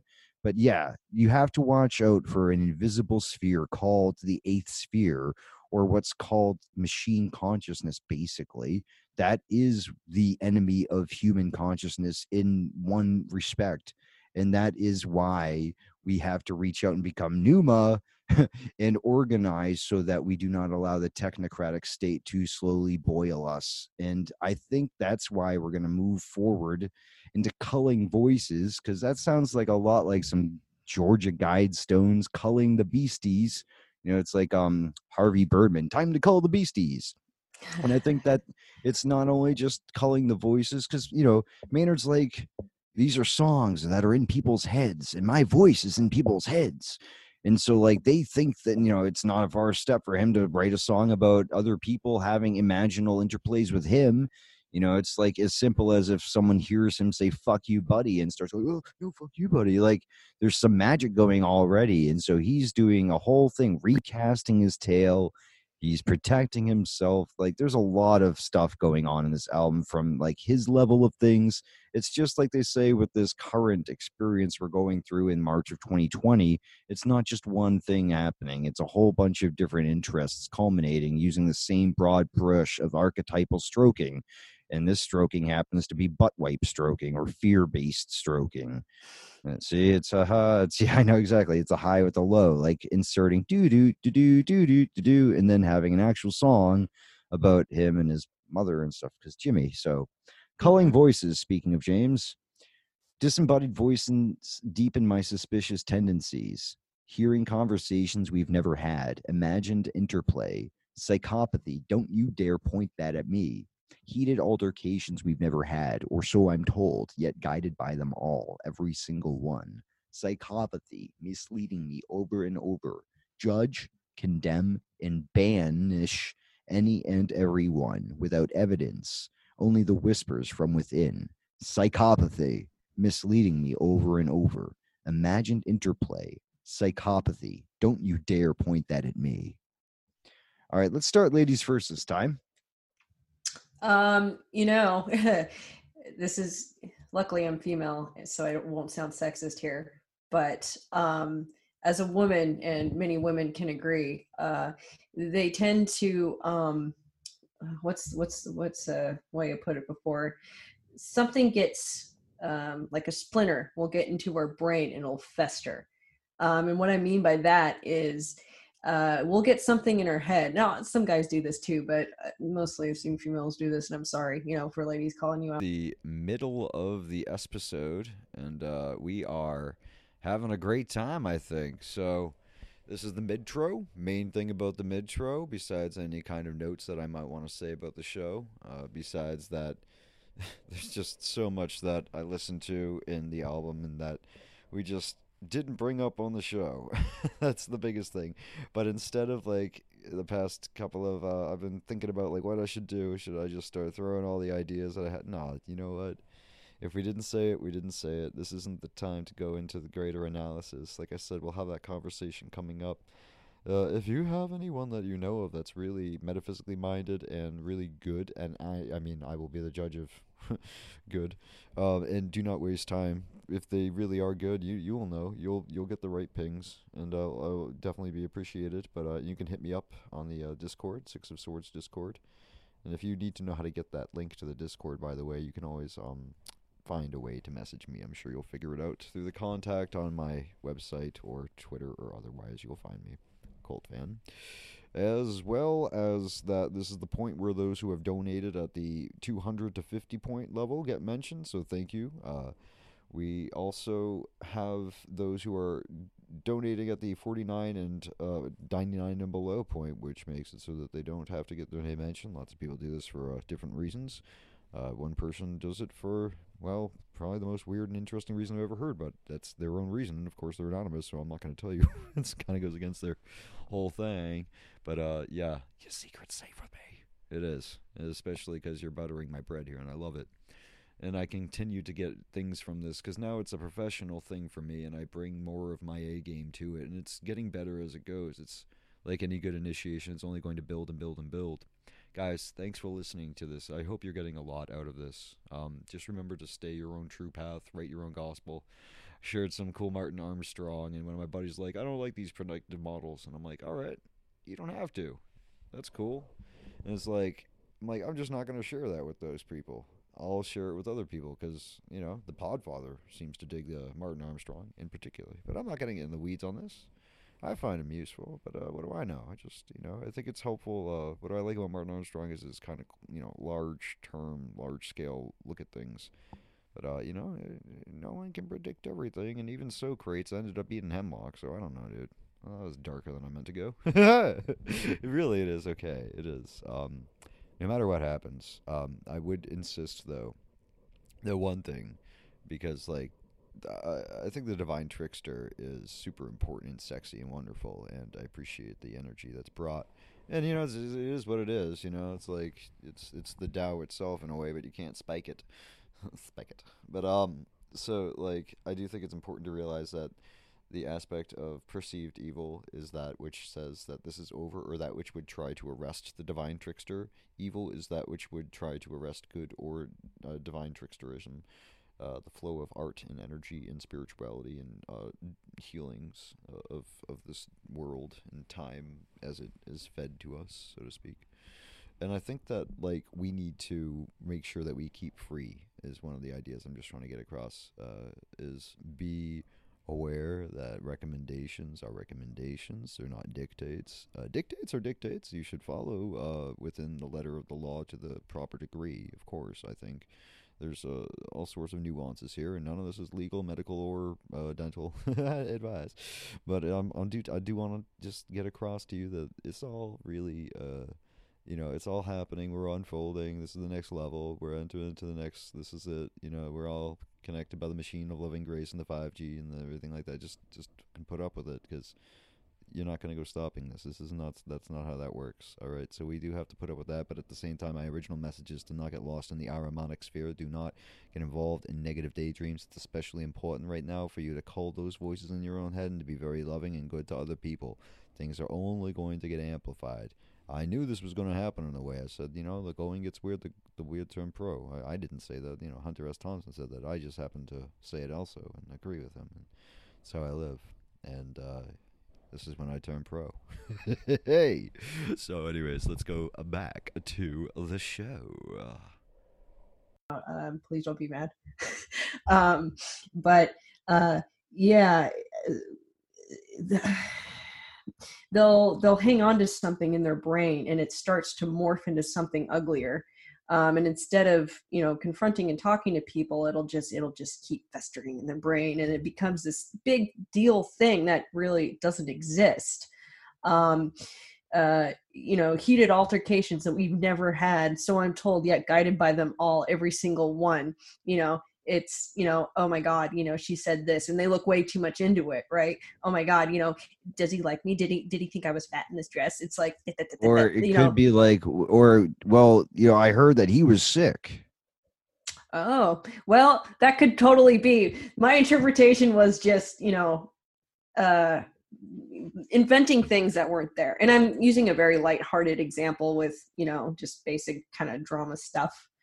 But if he was sick, I mean, I guess that's completely different. No. I'm using that as an example, something that was never there. Like I could say, oh, that Patrick, Dave and Nadia, don't go near him because, but that's bullshit. Like he didn't do anything wrong. Right. That's what I meant by that. Oh, I see what you're saying. Yeah. Yeah. Oh, God. I'm sorry. The cashier at the grocery store when we went earlier was sniffling the whole time he was like putting away our groceries and stuff. And there was a pretty good portion of me that was just like, oh man, we're going to have to like sanitize all the food when we get it home and stuff and everything. Yeah. But at the same time, I was like, I know that's not really me thinking that. That is the disembodied voices of everyone online that's freaking out everyone around me. Because fear is the mind killer, and that's that whole litany contre de la peur. Wow, almost French sounding. The floor's open when I did that. When I start to talk about you, Patrick, the floor's open. I think that like the main thrust of the final parts of our conversation this evening, I really want to hope that we can discover some cool, more hidden stuff in this, but let's especially think about what this means as we've been discovering this overall story in this album with what we're looking at now and what the most effective ways to talk to those who actually are going to get their stuff together. Like, it's like a math equation. We know this is going to hit a certain amount of the population in reality. It's like the no agenda joke. We're not actually going to pretend that they're going to have more listeners than they're going to actually have, but for those subset of listeners who are actually going to do something based with this information, I'd like to go out to them. We might even be hitting a lot more people than we expect, because this could end up on like Reddit for Tool, and suddenly it's like, holy crap, and that happens. And that'd be really useful, because if you're realizing this, guys, if you're actually what people used to make fun of as a Tool fan, or just like ever just never even cared about that, but are a Tool fan, like this is like the ultimate honor you could pay to like a band, is to actually like learn from their role modeling, and they're laying it all out there for us. So I hope that this conversation's done a little bit of clarificatory work, because we've got 3 fucking awesome people here, plus me too. So healthy ego, I guess. So let's keep going. Dave, it's your turn to talk about this culling voices concepts, and we're not in a rush.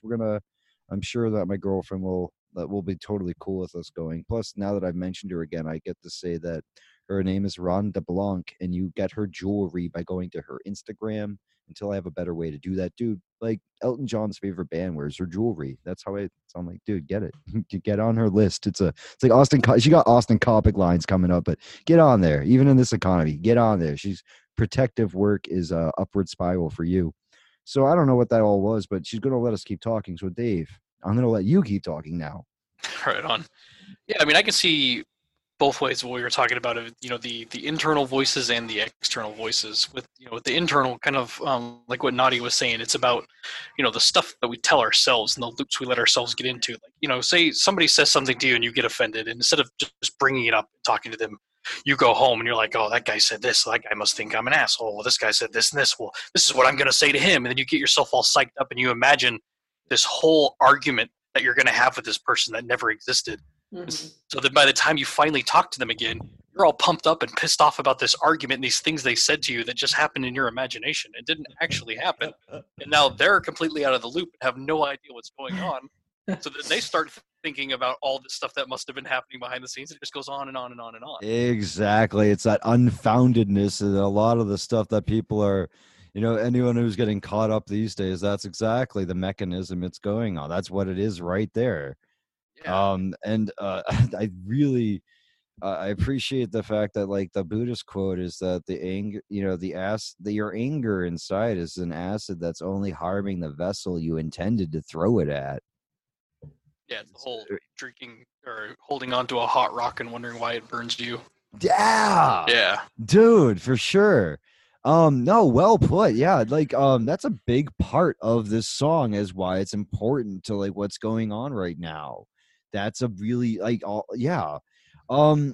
That's the external voices. Is it's kind of that same process, but now instead of just your own self doubts and your own self anxieties, now you're starting to listen to like, okay, all these people are panicking, and then you read the news about so many more deaths today, and then you read a Reddit post about all these other people getting sick, and you got now all these other voices in your head telling you to be worried, be concerned, be worried, and you're just guided by them all. Yeah, you're just perpetuating one. Well, the point is that it's like every single one, and it's like people are looking for what to do now. Secondhand psychopathy. Yeah, that's exact. Well, it's psychopathy too because it's also antisocial. It's it says misleading. It's leading us away from unification with one another in any functional way. It's the opposite of a body of people together as a body that has a functional head, so to be called. But the judging and the condemning, I mean, we can bring it to the tarot cards again as well. The judgment card is the angel card, first of all, known beyond. It's the 17, 18, 19, 20, which is star, moon, and then 19 is the sun. And then the 20 is judgment or the angel card, which is known. So it's important to mention some, but condemning and then banishing. You remember the whole Me Too movement came along, and then a lot of people were rightfully having their Saturn come back around and get exposed, and other people were getting judged, condemned, and banished just with the whispers. Mm-hmm. And that was psychopathy. Literally, he's saying in this song too, don't point your imagined interplays at me. So he's also doing a proper banishing and buffer spell where he's saying, any of the crazy shit that someone has thought of because as a result of anything that's ever been related to, and any of us or him, it's all in their own head. And don't you dare point that at me. Well, so the other funny thing is you think about the whole like social society decisiveness psyop that this could possibly be too. You're telling everybody to self-quarantine, to not socialize, to not go out to each other. So banish what does everybody? Them, yeah. Just them. Well, but not only that. So what is everybody else turning to now? They're turning to Twitter and Facebook and Reddit, where you have this sense of anonymity, and everybody knows that when you're on the internet, and you got a computer between you and somebody else. You shit talk a lot more. So well, it's like instead of getting people together and working these problems out, they're just distancing us and having us talk through these screens, where it's a lot easier to pick more fights, to put more. It's exactly to judge people easier. You're boxed into it now. You're even more, and now there's going to be a bot and an algorithm that knows your seasonal pattern and knows. Gavalt, let's get away from that. But that's the idea of it saying that don't you dare point that at me. And it's also the nature of pointing too, blaming, pointing. So when you have something that's a judge, jury, and an executioner, of course, where it's all about fear, death, like, oh God, it's like the clicking of the needles at the guillotine. It's that whole idea.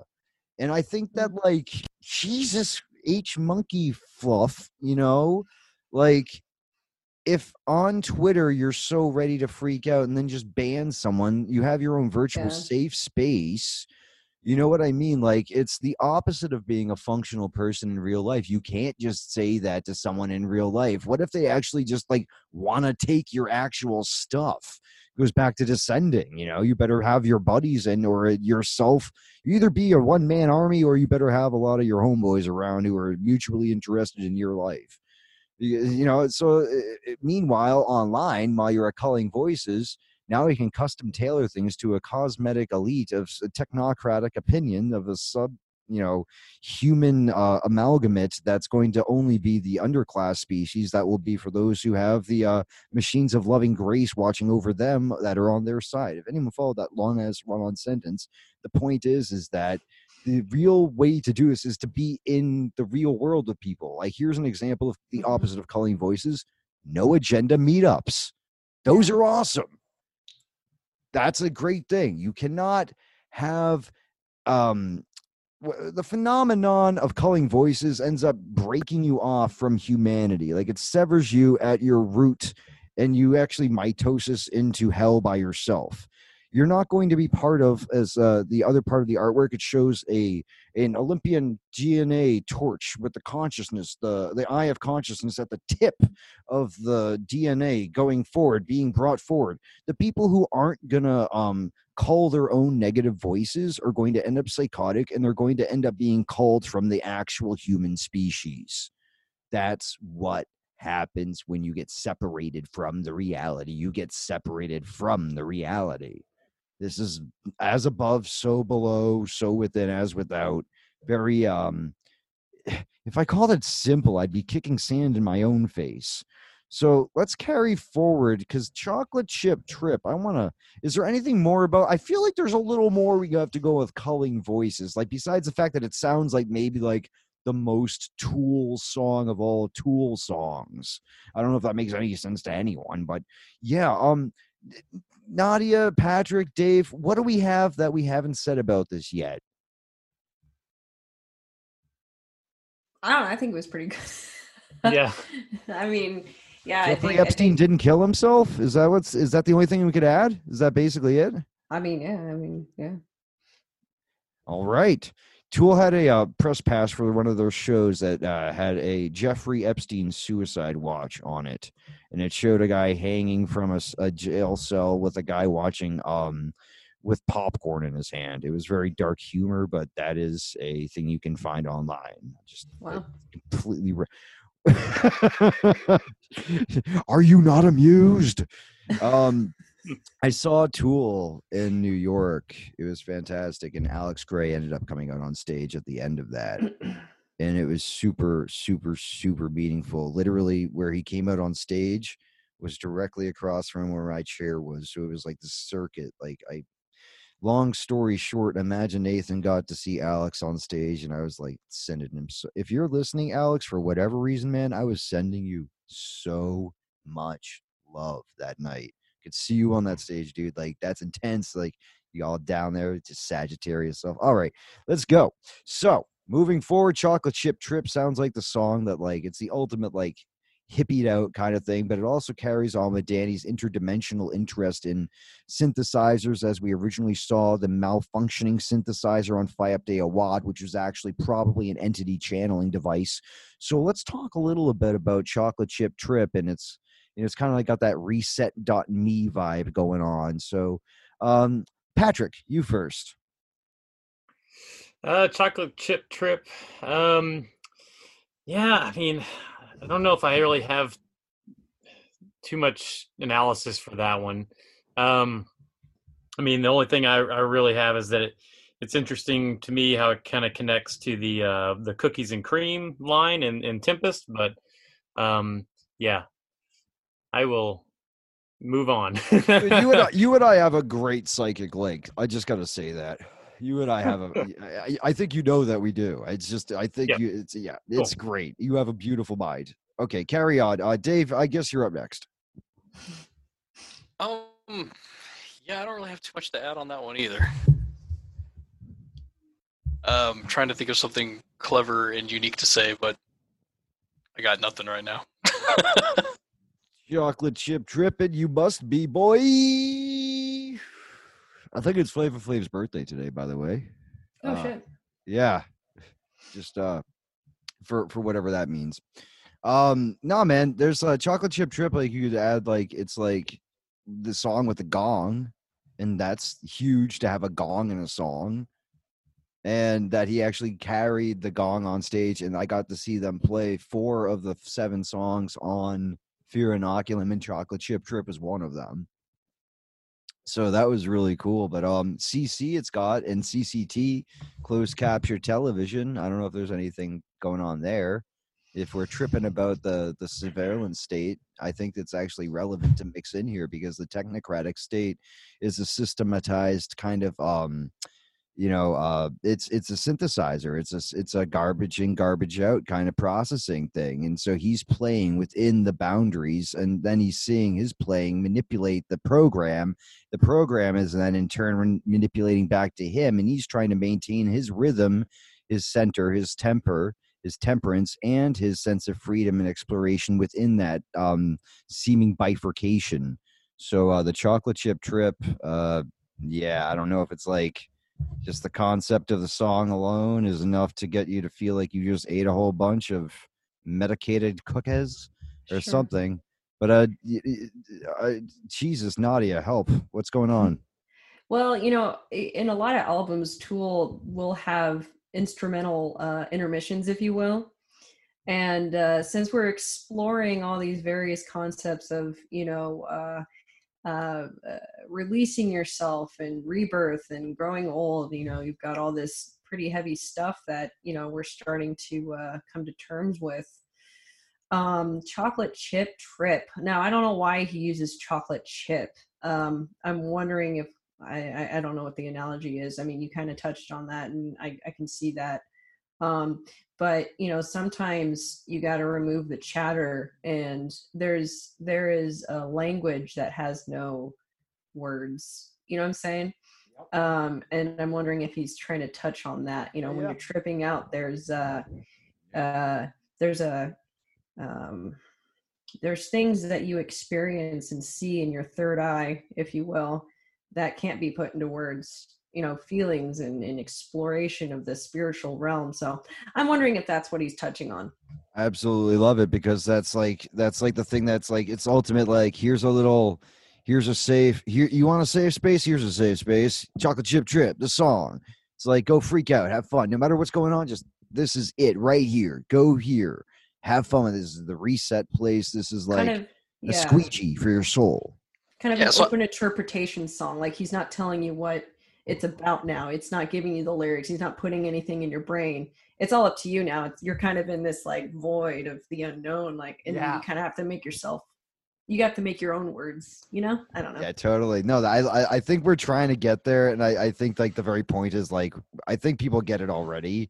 And that's like what that consciousness is too, at the tip of that thing. Like, that's the whole reason we're doing all of this, is that thing we just couldn't say. that I'm not even going to call it the Chinese, you know what the word is, but like, I think that's really beautiful. I think that's like the pupil at the cornea of every single eye that Alex is drawing. Like, that feeling, that namelessness, like the anti-void void, like the full void.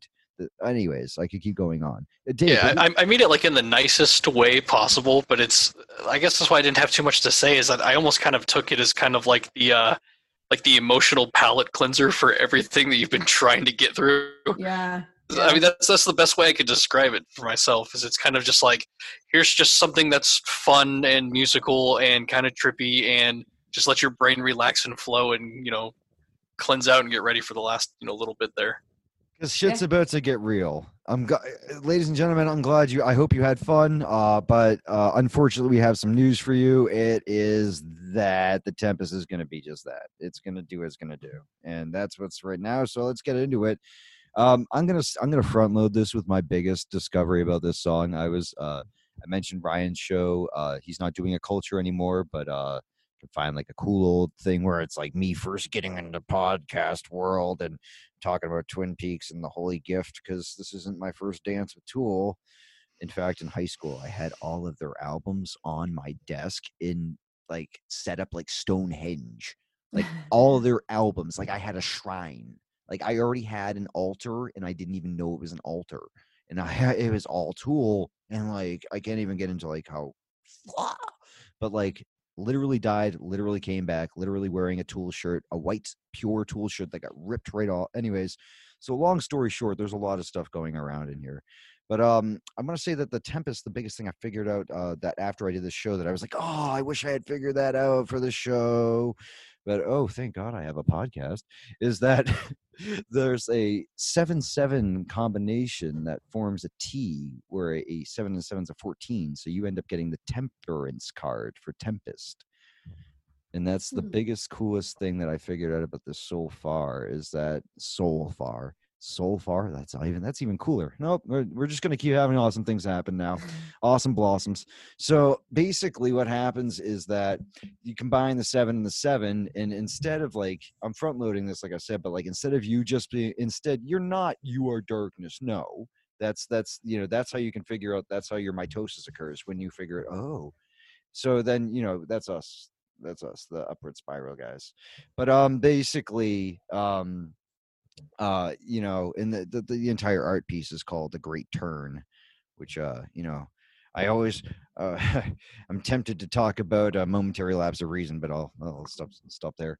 But basically this is talking about how we have both of these sides to us, the darkness and the light, but that ultimately, like the meme goes, may the memes be with you. It says that there are 2 wolves, 2 lions, 2 ostriches, 2 wombats, 2 Gila lizards, 2 awkwardly dressed poodles that are fighting inside of you. And you can either feed the good one or the bad one, and you're going to end up acting like the one that you feed. And of course, good Cooper, bad Cooper kind of stuff, all of that jazz, like, light side, dark side. It's as old as pie. What? But basically, it's very important because it's not virtue. A signal is for external, and who you be is what you be, and what you am, and what you gonna get. And the Tempest card shows you a whole variety of that cycle. In a way, there's a lot. I want to direct people's attention after the fact of the show to 2 different tarot decks, one of them being the Starman Tarot with David DeAngelis and David Bowie themes, and the other one is the Masonic Tarot, which is, I'll let you guess what that one's themes are. So basically, y'all can find the Pelican and the Phoenix on the Masonic version with the Rose Croix in the background, and the angel transmuting the Aquarius waters, the celestial waters. So I don't know, I'm front loading with a lot of that, but there's so much that can go into. But just remembering that he's Maynard specifically chose to use the imaginal, the gematrial, the kabbalistical green language entra, like the chocolate chip trip feeling type stuff, basically to 40 and woo. And you get to this point where you can actually look at this in terms of the zodiac, in terms of tarot. You open the ability to talk about the song and all of those by putting a 7 at the front of it. Now, it doesn't matter what it's called, honestly. You're going to call it what you're going to call it, but what you're going to call it is whatever that chocolate chip trip stuff is. You think you're calling it that, that's great, but the rest of the world, right? It's a nameless thing. And it's good. It's nameless, endless, or something like that. So, long story short, I think that you're going to find the T shape, the Liber T, in the cross that we're crucified on is a similar concept to that H in the eye and stuff like that. And maybe it comes around to what Thoth is and what tarot itself is. But the Tempest itself is talking about these forces of storms, using a metaphor of the storm. Of course, there's Shakespeare's Tempest, so it brings in magic, which is why tarot is relevant even more so. And of course, it brings in illusion, but yet it brings in also forms of control from above, interdimensional spirits like Ariel's, Kate Bush, instantly relevant. And you have speaking of Kate Bush, Oh England, My Lion Heart, the Lion and the Unicorn with the Radiohead, brings us to the fact that there are ancient, as storms and cycles go, people and groups and meanings and orders and chivalrous behaviors and not so much, and gunpowder plots and voices of reason and times of darkness, and they all cycle in a grand Shakespearean play that we all enter and take our, play our roles and then take our leave.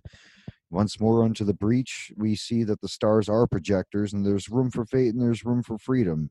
And so here unto freedom we speak. these are the lyrics to Tempest.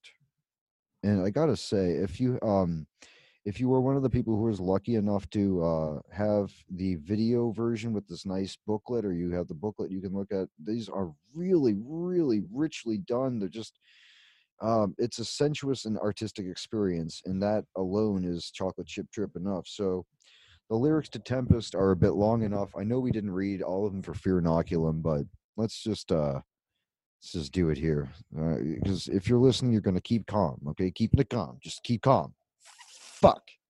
Here we go again. Heat, lightning, flash, but don't blink. Misleading, tranquility, ruse, you're going to happen again. That's what I think. Follow the evidence. Look it dead in the eye. You are darkness, trying to lull us in before the havoc begins into a dubious state of serenity. Acting all surprised when you're caught in the lie. We know better. It's not unlike you. It's not unlike you. We know your nature. Blame it all on the bastards when you're blowing out. Shame on you. Shame on you. No amount of wind could begin to cover up your petulant stench and demeanor. Calm as, nice ones, Igor. Calm as cookies and cream, so it seems we're not buying your dubious state of serenity. Acting all surprised when you're caught in a lie. We know better. It's not unlike you. It's not unlike you. We know your nature. Calm before the torrent comes. Calm before the tempest comes to rain all over. Disputing intentions invites devastation. A tempest must be true to its nature. A tempest will be just that. Control your delusion. Insane and striking at random. Victim of your certainty, and therefore your doubt's not an option. Blameless, the tempest will be just that. So try as you may, feeble your attempt to atone, your words to erase all the damage cannot. A tempest will be just that. So there's a lot in there, and when they talk about torrents, I'm not sure if they're taking a jab at the old music streams, but the streaming itself. Let's start, Dave. I feel like it's a good idea to start with you. Then we'll just throw whatever to the wind. You know, we won't be insane and strike at random. It'll make sense. But what do you have to? We're gonna spend some more time on this song right now, so let's just enjoy this because I think we're gonna have everything we need to say come out. Start with Dave. Yeah, the part that hit me the most and got me thinking,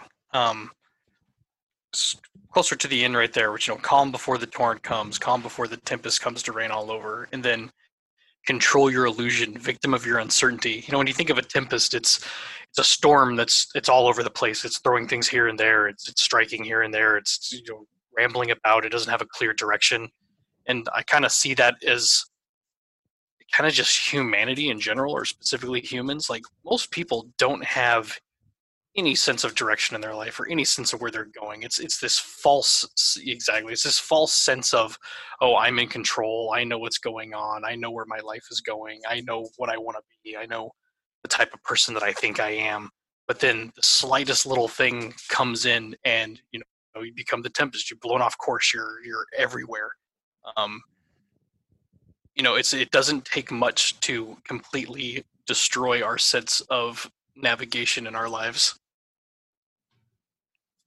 I've always liked that our lodge is Orient Lodge. Being orientated matters very much so, especially if the world is an ocean and our souls are adrift on the sea. That was oddly poetic. Didn't expect that to happen.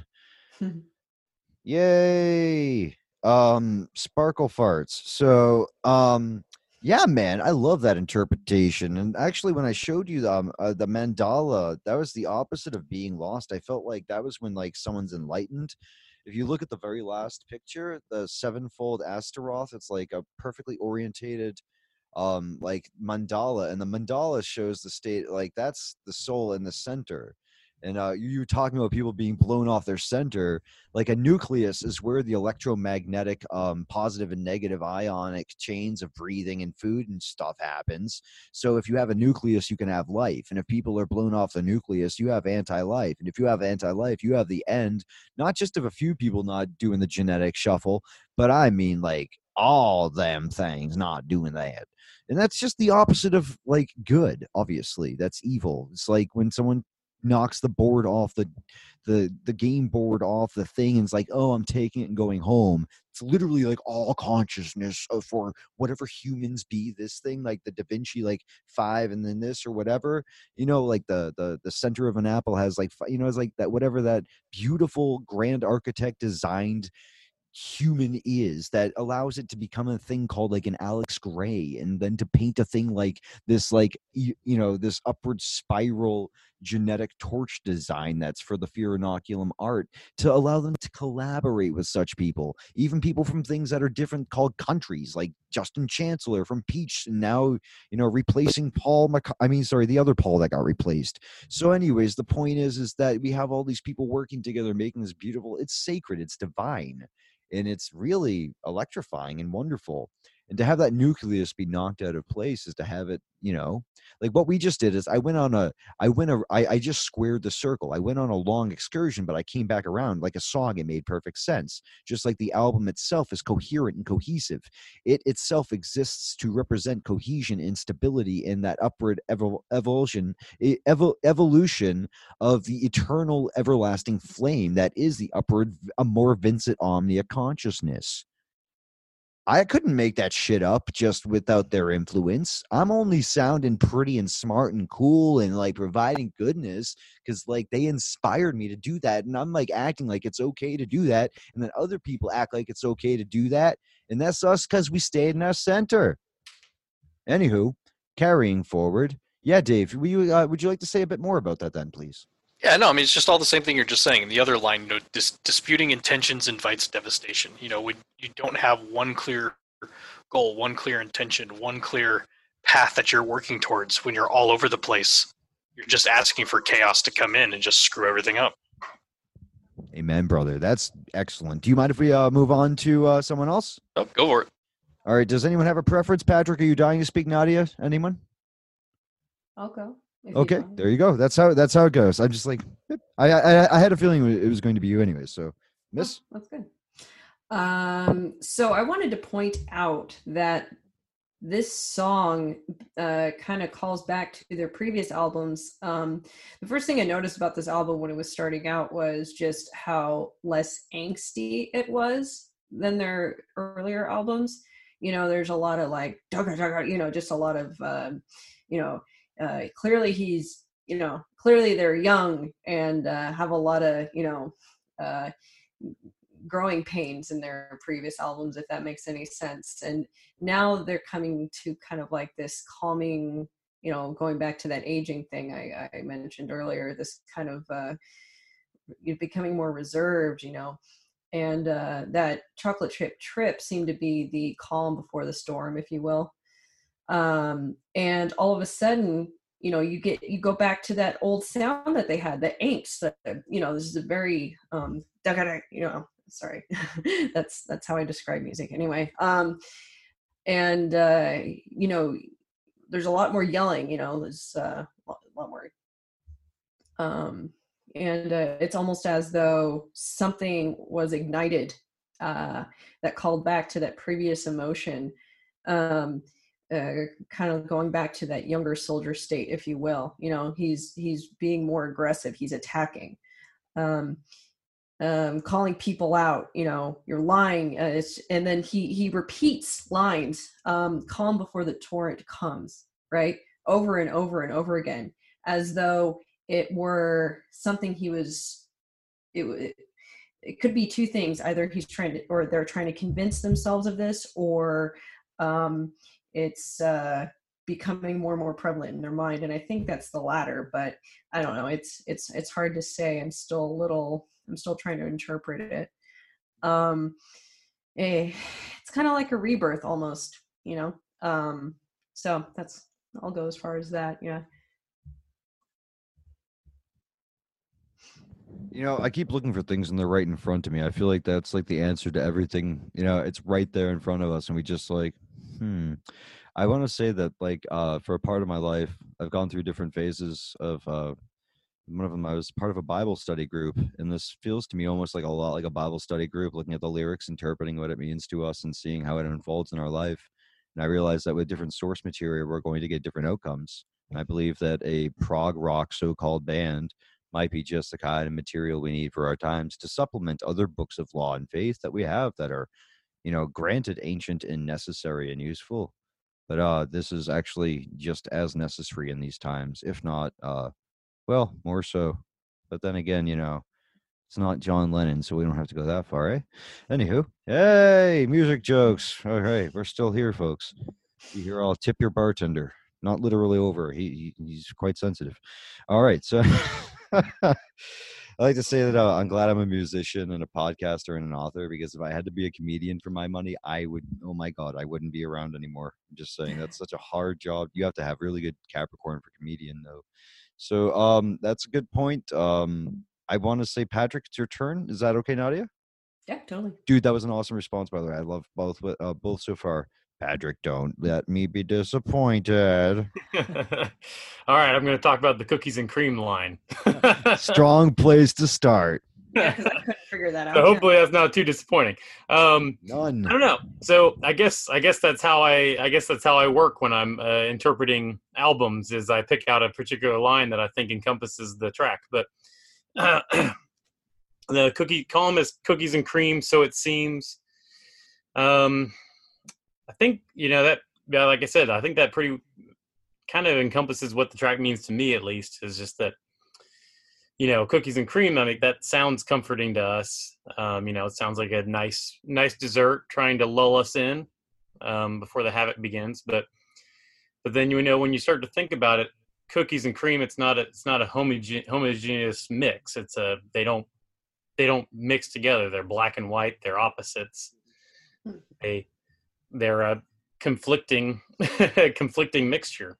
And I think that's a lot about what the song is about, is just that, we're all kind of lulled into a state, like TSK was saying, of just like, we're just kind of random. We're drinking the milkshakes, and as soon as the torrent begins, it doesn't give a shit. It doesn't care. It's gonna do what it does, and yeah, we're we might be shit out of luck. So. That was profound. Disappointment is for other universes that are apart from ours, because you just really grand slammed it, man. All of you guys, really, I'm grateful. Oh, wow. Yeah, dude, it's not, and because it's not really just, it's like, I'm grateful for like all of us in that weird way of just like, thank God we're actually showing some like, this is some solid, for people who are listening, this is some solid shit. We're doing good here. I'm just saying, tip of the hat to all of you. You guys are really great tonight. Thank you. What else? What else is there? Potatoes and carrots and wait, sorry, that's a different thing. I'm back.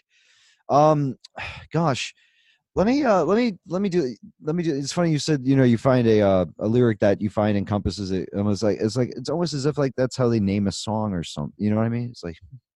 It's one thing Tool does, is that they do the kind of like fractal thing where they have like a song that will be a cornerstone for the album, or at least like it will be like, this exists, so this exists.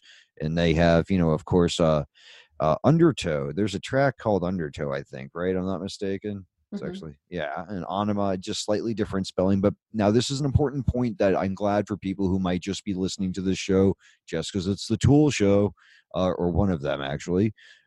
Tempest Harmonic Evolution and such, and others. The idea, I just threw myself off for a second, did I? No, you didn't. Come back. It's the thing with the stuff. Come back. What was I just about to say before I was like saying that? Just last sentence.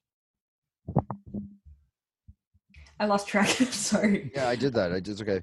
We'll get it back in a second.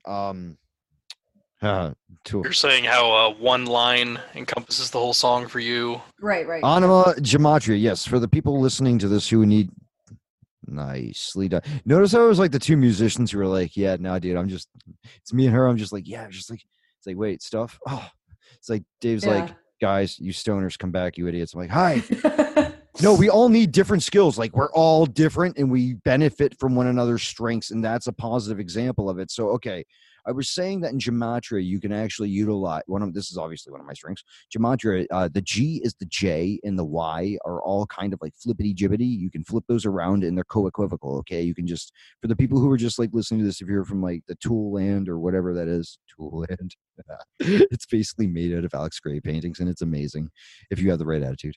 So yeah, basically the G and the J and the Y are interchangeable, and therefore too, I and J are like Eothicus Rex, right, the king of the Jews or whatever.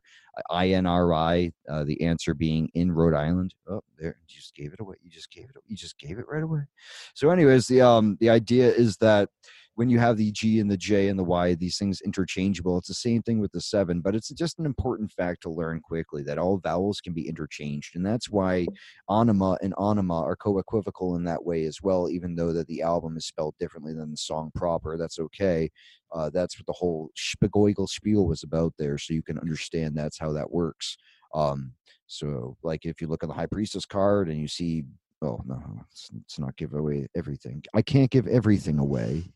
'Tis a pity she was a whore. I'm a black star. I'm just going to start speaking in like Bowie titles now. Speaking of titles. All right.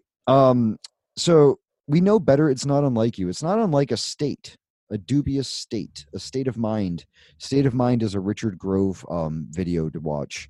Mark Passio is someone to get into as well. Calm as Cookies and Cream is that government weed that, you know, that they probably maybe have been 5G DNA, you know, we don't know, but like, it's interesting that there's Calm as Cookies and Cream, and then there's a particular, you know, suddenly weed was legal. I went in front of the Massachusetts State Senate. I legally fought for this to happen. I literally did go in front of the State Senate and argue for it to be legalized back in 2009. And then, you know, I was just one small drop in a weed bucket of weed, you know, of Phoenix Tier #oil or whatever it is. Anyways, yeah.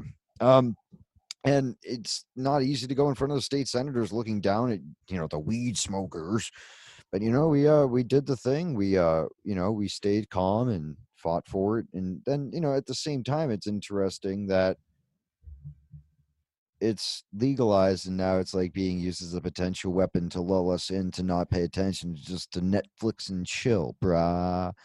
And then, you know, you get what you get if a particular subset of the population, a republic, if you can keep it, brother Benjamin Franklin said, you get a particular amount of the subset of the population who are not even paying attention to their own constitution anymore, their own Declaration of Independence. I mean, technically, you don't need a constitution if you have a proper Declaration of Independence being, you know, lived by a providence-driven group of people.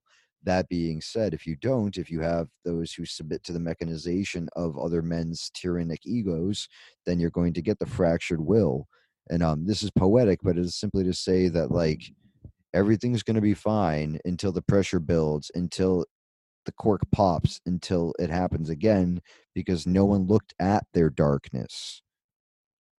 No one looked at their shadow sides. They suppressed and they suppressed and they suppressed.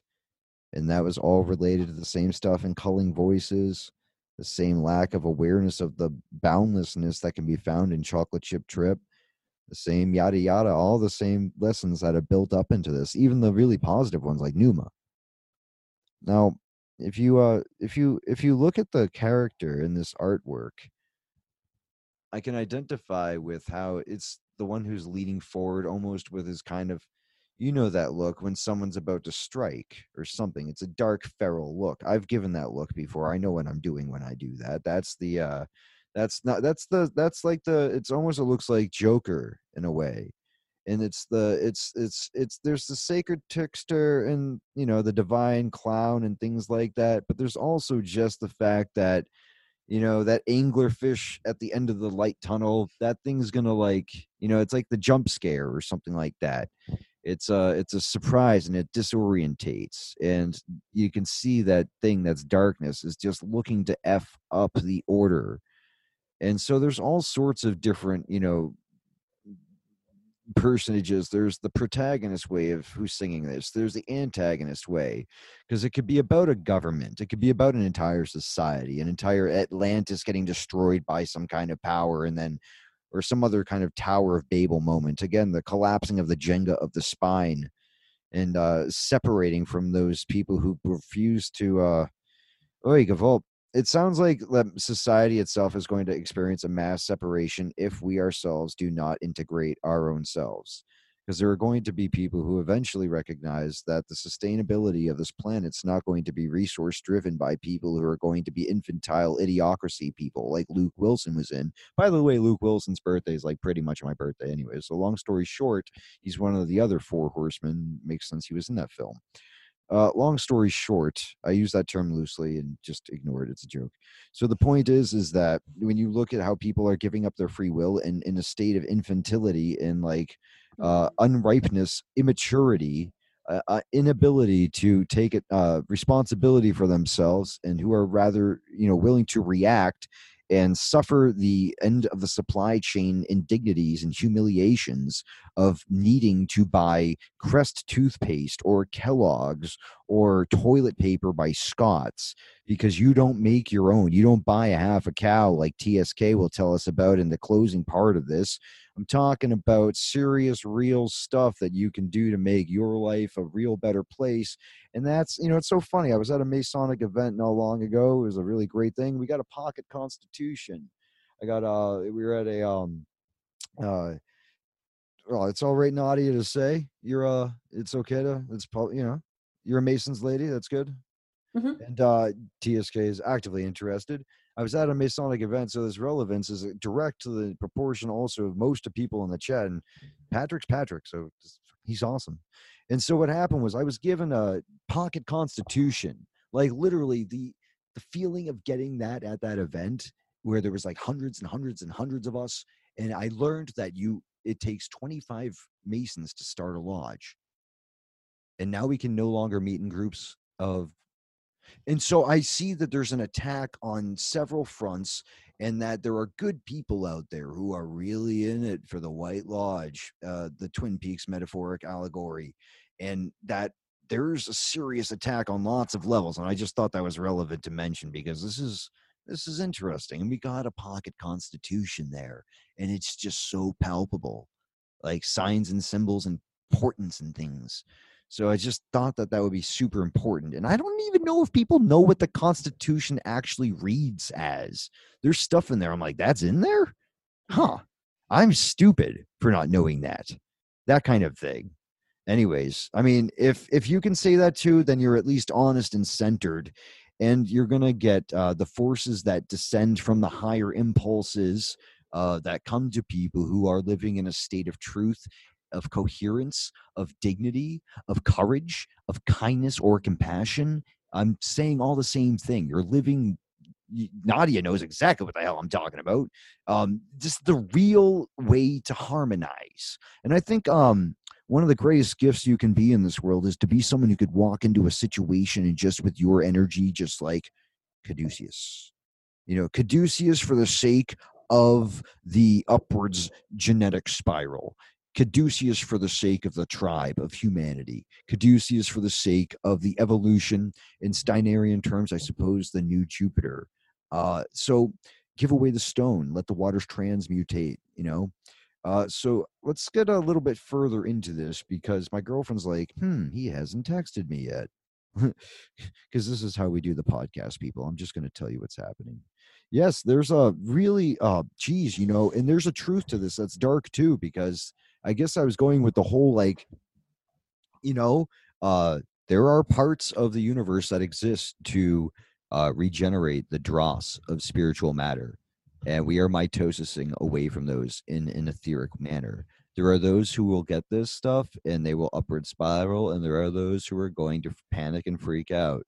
And I don't like that, but it's something that's real. And as an adult, as a spiritually aware but still badass enough to not get caught on other people's bullshit and to do my own thing kind of person, I feel bad that that's something that happens, but I also recognize the implicit and immediate necessity almost.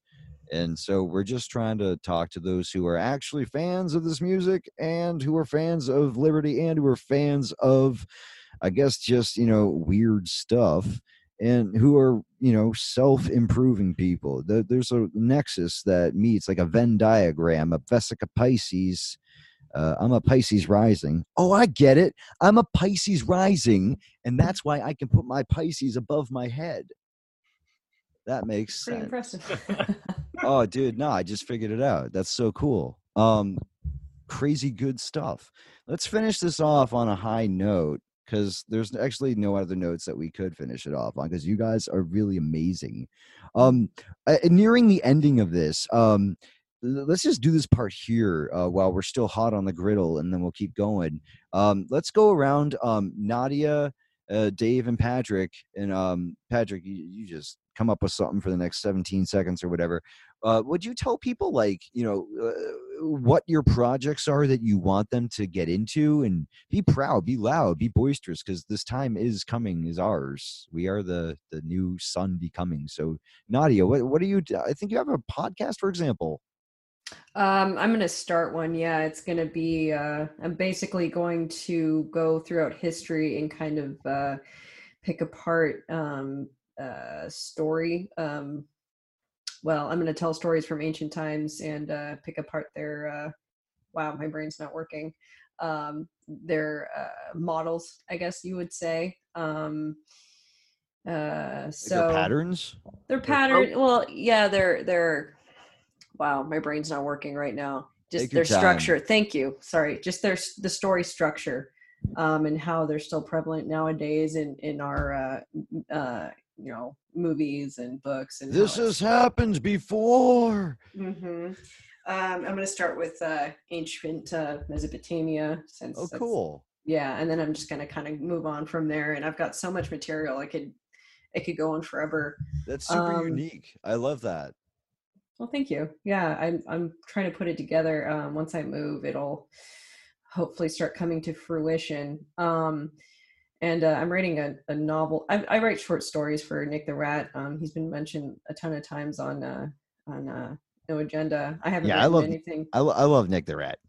I haven't written anything since December, which is sad. You're really you gotta get back on top of that. Yeah, I know. Oh, I can hear him. He gets mad. He's like, why aren't you writing any stories? But yeah, it's just been kind of a dead, research at work has just been really hard and long. And sorry, 12-year-old boy just, that was I'm a 12-year-old boy sometimes too. In fact, 12 is the cycle of the Chinese, and I'm a year of the rat. so are you? I'm a wood rat, which is why they did Master Splinter in 1984, because Splinter being wood and he's a rat. And so, yeah, I was lucky enough to find out this is my year, and it's really good. This is the year of the rat, so it's like a super propitious year for rats and monkeys and dragons. They're all at the different angles. It's like you get along really well with every four, which is part of a harmonic song, duh, duh, duh, duh, duh, duh, duh, duh, which is how the zodiac works. It's just a different type of music, and that's why geometry and astronomy are the same thing. As above, so below. You just got to, which song are you talking about, or which level of it. Yeah. And so that's kind of like the difference between Mercury and Uranus, or Venus and Neptune, or Mars and Pluto even, I suppose. But we'll see.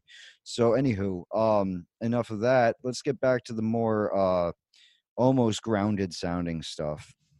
It sounds like we have like terrain all over. Obviously, to rein something in, to paddock something in, to corral, to rain all over. Obviously, the calm before the storm. There's a great video made by someone who works with art and patterns named Jake Kotze, and he did this video recently called Trump's Penis, and it's all about Toad and the toadstool from Mario and Mario Kart and Indiana Joe and Indiana Jones, Indiana Joe being the Super Mario Bros. Version of Indiana Jones. And there's this whole thing about Mushroom Land and the Stormy Daniels girl. So it's all that green language. It's that meta language. You use the media stories to build a subcontextual thing then that permeates through the human masses, and therefore it writes a script on the meta narrative. And so therefore you bring in actuality. You don't have to actually fire rockets at the atmosphere like JPL, but you can. But there's other ways to draw down the moon or to cause it to crash in 3 days. But anyways, so the eagle has landed and yada yada. Let's keep going. The idea of things raining all over sounds like they're talking about, you know, having a force that descends like an empire of angels almost, an Enochian Anglican kind of descending of a reigning force that's a state of control, or a tyrannic force, almost utilizing spiritual means to achieve that, to reign all over. Does that make sense why I say it like that? Does that make sense, guys? Yeah. To reign, there's two different Well, the duality. spiritual raining down, there's also to reign in and to reign like a king. There's at least three. And they're also utilizing shame in this song, which is another level of reality. That's a basic, low level. That's at least the second chakra being attacked. So they're basically talking about like different chakras and activations and things that get to become blockages and things that require cleaning. Of course, Animo is all about the cleaning and stuff like that, but you know, point is that we're not buying your dubious state of serenity. I mean, like, there's a movie Serenity. There's like so like we're gonna end up like having to, you know, pretty much wind this down pretty soon. But yeah, let's also not forget that we were saying, Dave, what do you do? What do you want us to know about right now for your projects that you're working on? Yeah, so I've got a just started actually like a couple days ago, a blog. It's in, you know, super infant stage. I think I only got like one, maybe two posts on there right now, but it's mostly going to be a lot about kind of a mix between Western Eastern alchemy, a little bit of a PGM magic, and then a whole lot of stuff about Mithras and Mithrism. So Looking forward to it, my man. Yeah. That's great. so that'll be at cosmicgrave.com. Oh, dude. I Ooh. like that name. You're gonna have a yeah. I think we all do. I think that's an instant A+. You're gonna have me on there a lot commenting. Now you've done it. Zigor, what do you got for us, buddy? I'm starting a podcast as well. Awesome.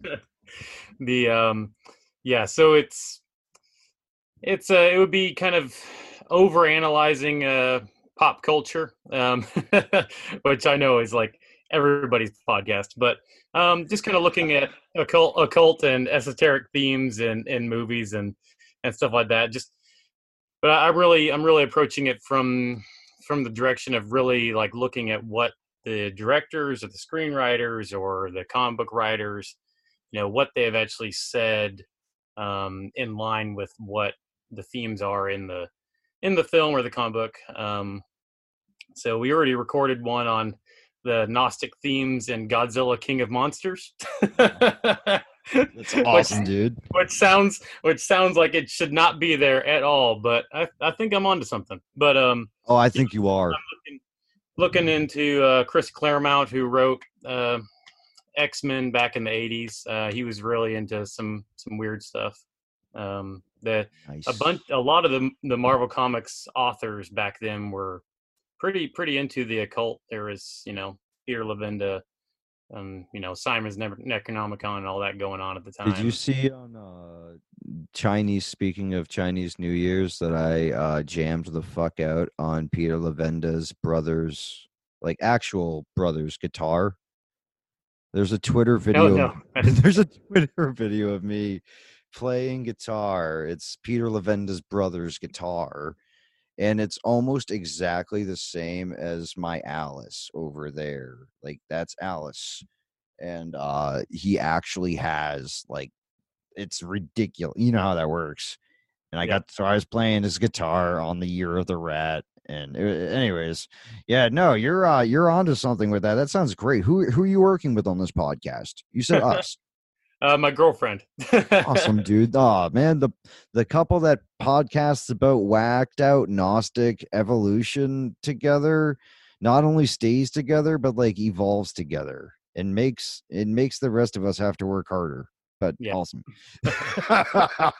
Hey man, I appreciate that. That's good. That's healthy. That's why it's represented in the artwork by we're jogging. We're not just doing this to just sit down on our laurels. We're doing this so we can keep each other going too. There's all sorts of good stuff that happens because of that. And that's why simplicity, patience, and compassion play an integral role in all of this. Because if you're staying in your center, notice that your DNA and I don't know, the cookies and I'm getting tired now. So let's finish off strong before my heavy shield goes down and my belly fully pops out. And I do think it's interesting too, if someone's belly pops out and their entrails spill, that those become offals for an augur to interpret. So, I mean, just something about that pops into my head, which wasn't expecting that, but I have to go with these things because this is how we operate. So I guess it's basically like if you're blaming it on other people, it's also the type of attitude that it's like no self-responsibility. I used to like really get down and pissy about Michael Gazanaga's 2005 endeavor, The Ethical Brain, because it was radical like acceptance of self-responsibility. But I recognize that is like response versus react is the least of things to say to that. And they talk about misleading and tranquility ruse. But what do you guys think about this heat lightning flash, but don't blink? What do you guys think about that? Anyone go? Like, I'm just throwing it out. Heat, lightning, flash, but don't blink. Oh, it's a synaptic nerve.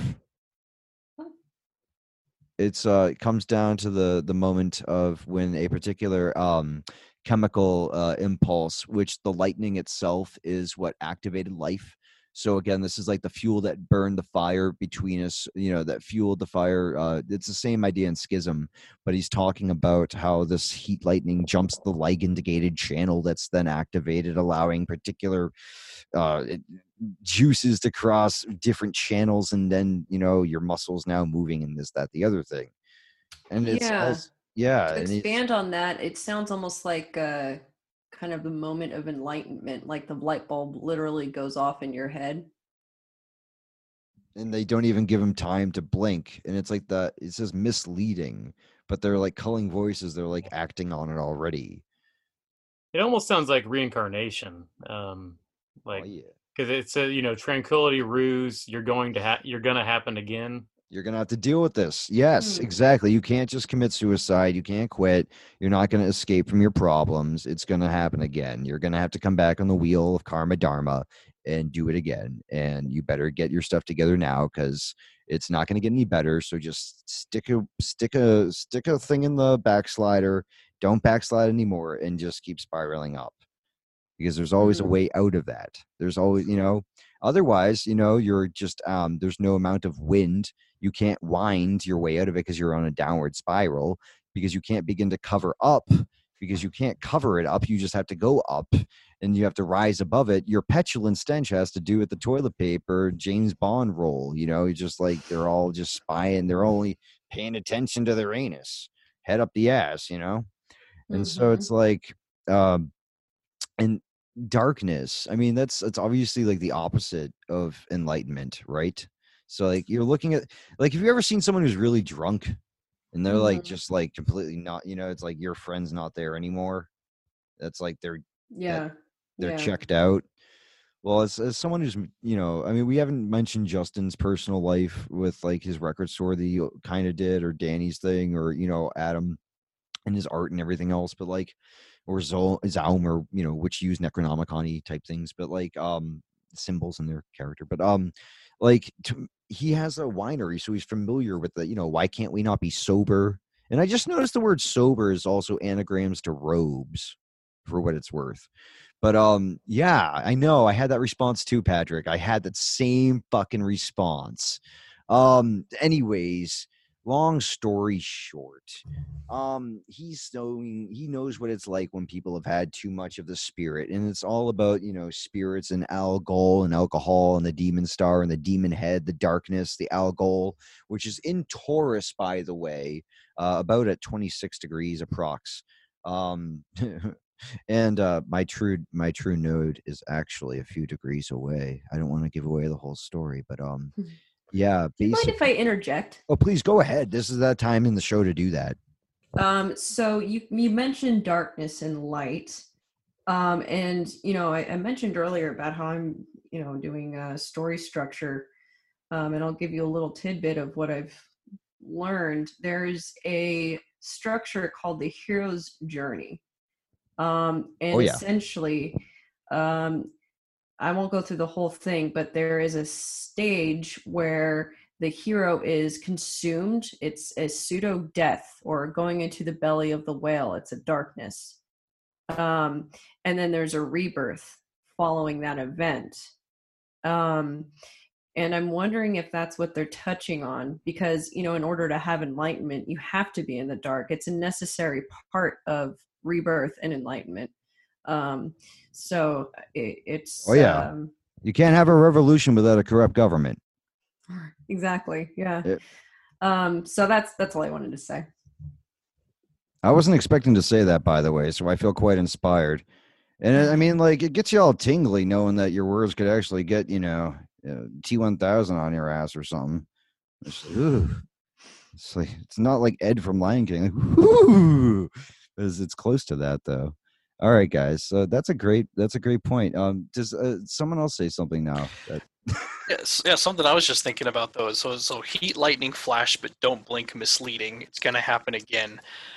So think of heat, lightning, flash makes me think of like the lightning flash on like the tree of life and like hitting enlightenment. But just because you've got a momentary hit of enlightenment, that's the whole don't blink. Doesn't mean you're truly enlightened for the rest of your life. So you could have this momentary flash of enlightenment and then lead the whole rest of your life just following bullshit because you're misleading yourself.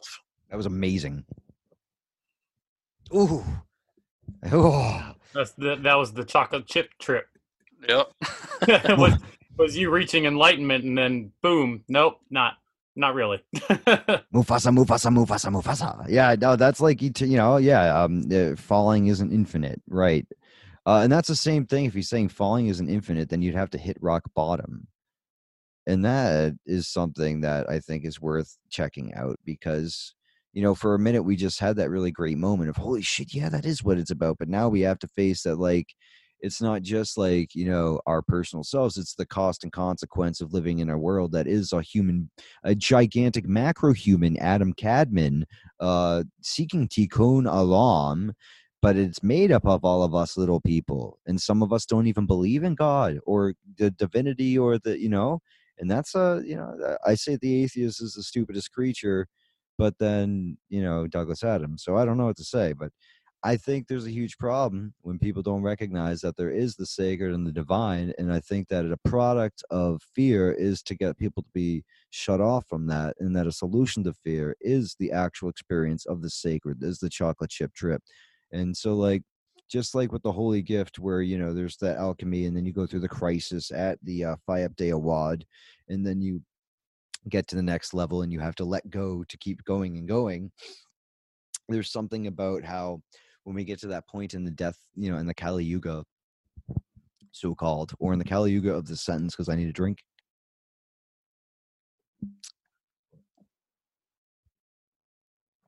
And then there's a rebirth after that. I'm drinking from my Mind and Magic mug.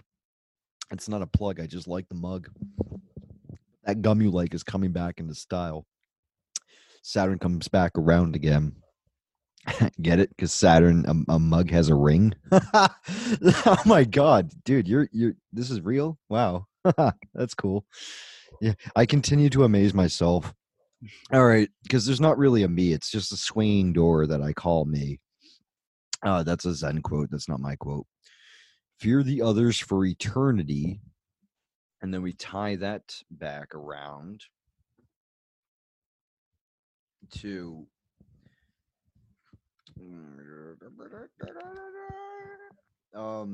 blame it all on the bastards when you're blowing out. When you see like a demon in like some kind of like in an old story arc or something like that, they often are impish and they smell bad and they make fart jokes because that's the level that they're at, they're cackling and they have that whole thing. There's a thing I think in Red Dragon, the Hannibal Lecter, Signs of the Lambs, and Hannibal movie where there's like this impish character and it like farts, and it's a high art, low art kind of thing. And that petulant stench sounds a lot like the idea of the toilet paper and the lower chakras and the fear, and no amount of winding can undo the fact that you're living in this fear-based state, if that makes any sense. Like, shovel yourself out of the shit with a golden shovel, and it's alchemy and stuff. And so that's why the Tempest is ultimately talking, like, we need to mention the fact that, like, I just randomly found in my stacks and stacks of books that I had a copy of Shakespeare's The Tempest, because of course I did. And there's a whole other world to enter in this, and we might even want to do like a bonus or just like keep talking about this. All right, but I'm gonna flip to a random page. Enter Ariel, invisible.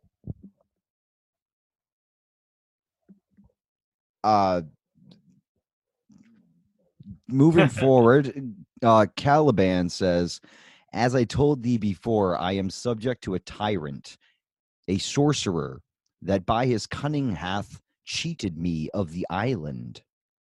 Ariel, thou liest. Caliban, thou liest, thou jesting monkey, thou.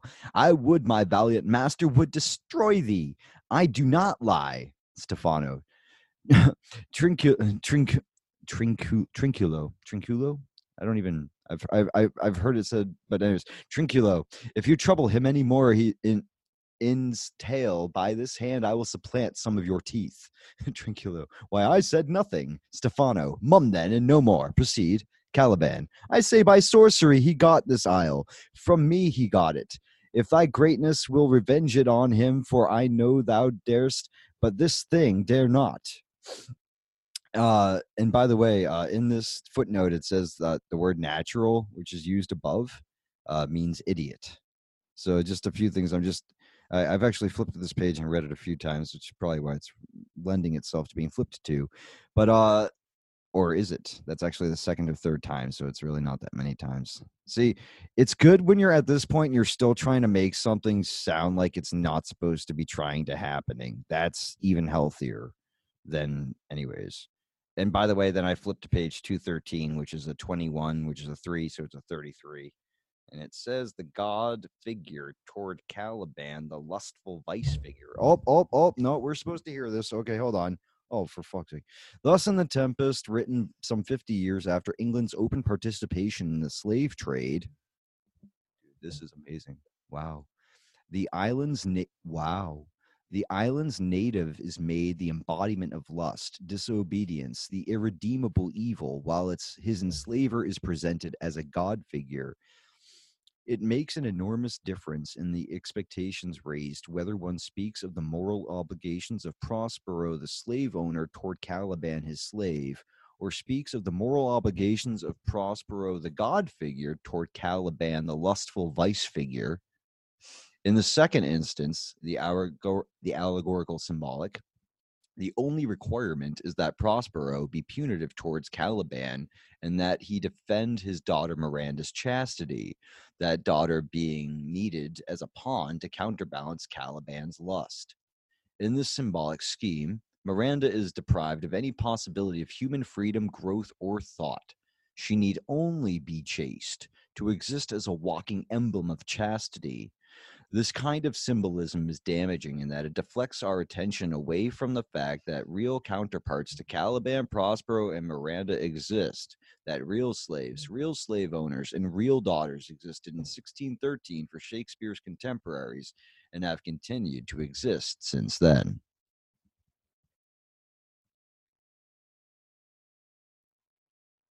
Well, damn.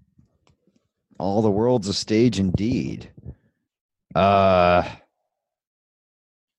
Yeah. So, I mean, besides the fact that like things are going to happen no matter what, because the life that we lead, when you wake up and there you are, there it is, that's your life. There's still a bigger and more spiritual thing happening. And it's, we've had these conversations. A few of us are in the Invisibles reading group here. In fact, all the male participants, in fact. And Nadia is probably going to want to join it in 2020. I sent her a picture of the omnibus earlier. Mhm. But it's a reading group where cool stuff happens. But talking about cookies and cream, and just sounds like someone who's just like completely out of control with their life, who's just seeking to escape it, and who's just like acting like Caliban almost. And like there's going to be people out there who are going to come towards those people and who are going to say, hey, you're not controlling yourself, I'm going to control you. And there's a whole big play going on with life. And I think my biggest recent thing is to control myself. Actually, I've always been, I've had this written down: control yourself that you may master yourself. Like I've had that down for the longest time. I live by that. That's important on to a degree I can't even express. But I think that something about finding your center and just always living, like Miguel Connor says, living your own gospel, writing your own myth, something about being of integrity and, questioning authority. If you question the authority, well, who's authority? Right? Who's people looking to right now? I'm not, you know what I mean? Like, let's not use any 3-letter names. Doctor Who might, I'll tell you one thing, though, by the way. The other day we had a presentation of the Holy Saints John at Lodge, and right before then, my mom gave me a Doctor Who TARDIS cover to put on my other Doctor Who TARDIS cover. So now I have 2 covers that say Saint John on them, or 2 Holy Saints Johns, which are parallel. Anyways, so it's very cool that yeah, I know, dude. Like this is a dream basically of symbols and emotions and conflicts. But right now we're trying to work for the side of those who integrate and upward spiral and evolve using art, using clarity, using the perfect union of contrary things. So I think we're getting close to the end of the conversation where that, we're seeing that you can't blame it on other people, because then you're just going to be some smelly little baby in his own diaper, and no amount of action from there is going to, you can't rise above it like that. You have to actually, do the work, and you can't just stand around in your shit. You know what I mean? So and it's also about the state of society itself, talking about how we are, I mean, it's the nature of things. I don't want to say Machiavellian almost, but I don't know. There's so much to say there about like floods and things like that, and the calm before the storm. People really need to watch that Trump's penis Jake Kotze video. It's best seen on Vimeo.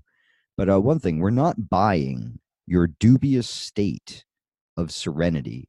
I almost feel like that line should be like super focused on. Does anyone want to, besides that line or anything? It's any thoughts as we're winding up, and maybe some thoughts about the either those lyrics, any other of the bigger themes, the artwork, any other thoughts that come to mind.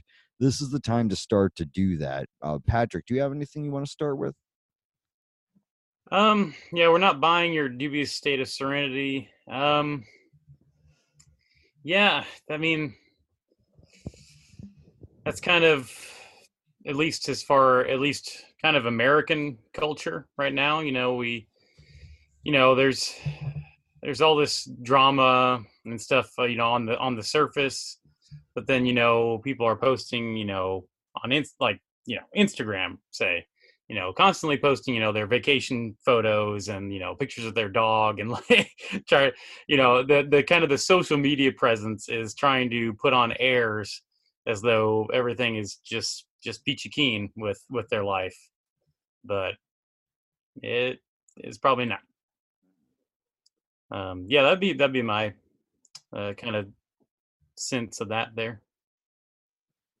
That is genius. That is wonderful. I feel like that was a huge part that we would have missed if we didn't put it just like that. But that's a huge aspect of it, isn't it? It really is. That's all part of the grand song itself. Like, in forgetting that we are bound to reach out and become more than this, and we can only do that if we actually aren't in a state of schizophrenia from the real true. Like the dubious date sounds like someone who's completely sober with their self in every way, that's but not emotionally, and they're going to have an emotional drunk episode. or something like equivocating emotional outbursts to sobriety or temperance, because that's what it is. And I'll say this too: the temperance is like a, it's a song of, it's the art card, so it's an art about art, so it's self-reflexive, it's Drostian Mandelbrot. It's self, it exists. And so basically, to say that it is art for art's sake would be hilarious, but you get drunk on that joke. But the idea is that it's a 7 and a 7 and a 14 is the temperance card. You temper an instrument as tempering, a band as tempering your disposition, like as the holy gift quote unquote ends on before it cycles back again, is the temperament of a person. Temperance is a cardinal virtue. It's one of the four. Nadia shared the Scorpio and the Eagle, the Angel, the Leo, and the Taurus earlier, and I wanted to make a note. That's the 4 Boston Red 33 meetups are done during the fixed signs for that purpose. They exist for themselves now too. It's just the easiest way to do that, and they're there. It's also the time I began Rosicrucianism, was in Aquarius, the angel one. Anyways, let me say that one of the more important aspects we can take away from this is actually using the material in here to center ourselves, to better ourselves, and to actually, when you're not listening to these voices here, when you've called these voices, when you're alone with God and your higher holy guardian, you're gonna have to deal with you. And that's where the rubber meets the road, and it's you who's then also still dependent on society. So what state is the society in? Because that's the state you're in. So what's your celestial temperament? What's your tempt your temptress or your tempter. Tempt them, make them tempted by you, because you were so still. Bunch of kids tried to call me a fag and a pussy and a queer the other day, and was walking out of town hall after paying my excess tax. God damn it, excess tax. And I was wearing this awesome paisley-ish flourishy shirt. It's got some awesome flowers on it, man. I'm sure there's a picture of me somewhere. My silver suit on, my bitchin' necklace with my meteorite pendant. Just awesomeness all around, looking fantastic. And I could have, given in, lost my center, and like turned around, flipped them off, said whatever, whatever Bostonian thing you could imagine. But I decided to keep going and just like really Teflon donned it, water off the everything, duck off the back. I was like so Teflon that the water flowed right out of the ground and flew into the sky kind of thing. And it was just like awesome, dude. And I could feel the hurt in the voice after they couldn't get me too. It was like all sorts of subtle energies going and such. And I just felt like $1,000,000. And that was like one of the best magic spells that I've cast. One of the best rituals I've done in years. That was just wonderful. I stilled myself. I put my finger, I did the sign. I stilled myself while I was walking. I held myself quiet, and I held my my energy together. And it's just like, damn, man. In 20 years, I'll be like chilling, feeling good about myself. And they'll be like, yeah, remember that time I couldn't contain myself and I yelled pussy out the window? Yeah, man, that was a thing I did. So it's the same idea that no amount of wind can begin to cover up their petulant stench and demeanor. And, they were probably high. But the idea is that, and not the cool kind. Well, anyways, for anyone who's like super like quiffy about that stuff, doesn't matter anymore. Our generation gets it. So I guess let's carry on a bit further. There's a little bit more to say, I get the feeling, but we're really nearing the end zone, and everyone got to talk about their projects. So we baked the sweetness into the bread. What are you talking about? Stop. Let someone else talk now. Dave, talk, please. Yeah, the only thing I was thinking about, dubious state of serenity. Maybe just think of the, the general public who, everything's okay as long as I have some random agency with random alphabet letters telling me what to do. Then I don't have to worry. That's the first thing that came to mind with that one. Well, it's Dr. How do you spell it? WHO? Who? Is that how it's spelled? Sorry, owls around. Are there owls here? The owls are not what they seem. There are owls in the magic forest of Final Fantasy VIII, the Timber Owls. God, my mind is, I don't know is this healthy anymore? Okay, I'm back. Oh, I am back. Oh my God. Is this supposed to be comedy? This is your idea of funniness? This is funny? No, it's just the meta narrative oozing through you, my friend. So anyways, yeah, dude, I think that people who need to pay attention to an external source obviously don't even have their own real God. Like, that's the whole thing back around to the priest class being the intermediary between you and, it's like it's a very important concept in the skeleton that we were talking about, that you could see Alex Gray made this, or whoever was the artist that did the skeleton. It shows the hierophantic triple layered, like, your own ability to connect to the divine, which can be terrifying if you're not doing sometimes it's terrifying no matter what, but it can be terrifying if you're going in with the right ma'ati impurities, I suppose is what I'm trying to say. But basically, we're looking at this like where am I trying to go with this? You're looking at an interdimensional authority. You're looking at giving up your sovereignty on like super multi levels if you're doing that. And that's as above, so below. I don't think it goes very far to say, there's an old story about a Masonic lodge. All of us will dig this. In the revolutionary times, it's very it's apocryphal that there was an empty Masonic lodge that night that the tea was dumped into the harbor. You know what I mean? It's like we were raised by people who fought for our my blood in my DNA veins, my archetypal, the stuff I carry. I'm a descendant of the Harrington House. Anyone who's the son of the American Revolution will know who the Harringtons are. And anyone who knows the American Revolution will know that the Battle of Lexington, a man was mortally wounded. He was one of the first patriots wounded by the Redcoats, lurched back home to his wife because the freaking battle was on their front porch. The battlefront is their backyard, basically. And he lurched and died in his wife's arms. And that's my ancestors. And, they didn't win that war with registered weapons, is the meme I saw, right? I saw a meme. No, I have an independent thought too. And I think that, damn, man, that's profoundly true.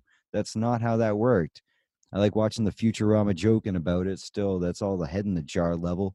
I think it's interesting that people really have paid lip service to courage and chivalry and orders without actually wanting to even know what that means on the as above, so below level. And I think that's one of the things that like the discussion of this album can bring to us too, is like the consequences for not giving yourself authority over your autonomy and your individual space within.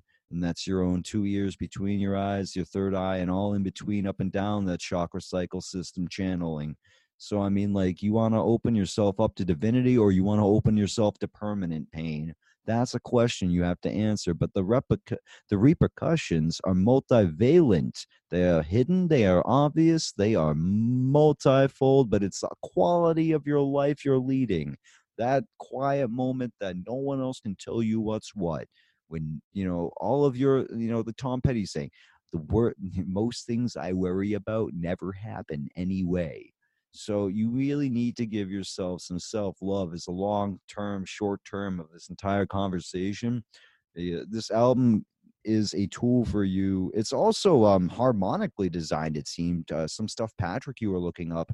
It looks like it's almost like meditative music, or like a caduceus wand itself, Oh yeah. Just the way it's the musical structure of it. Yeah, there's a lot of 33s and 7s and all that. And the way Adam Jones's guitar and Maynard's voice were like using counterpoint, it looked like it was like the equivalent of like when a cat purrs and heals a human, or some harmonically healing tones. So it seems like there's also like something baked into the cork work of the coil work, the copper work of this alembic, that is made to make people receptive to that upward spiral influence, that descension of the angels, that as we rise to meet them, they descend to meet us. Yeah, the instruments themselves are the coiling serpent. It's funny coming from a guy whose initials are NFLM. Oh yeah. Mm-hmm. Yes, it's true, right? I must be just a really sexy, middle-heighted, not too tall, not too short Nephilim. That's just in plain sight. That's what it's gotta be. It's obviously, after this long conversation. Go back, just meet in the back room with Alex and Tool, and just be like, all right, they all think it now. This is good. Let's go. So anyways, no, I think that's another aspect of this as well. These topics that we talk about in the alternative so-called, the freedom or the creative or the spiritual or whatever.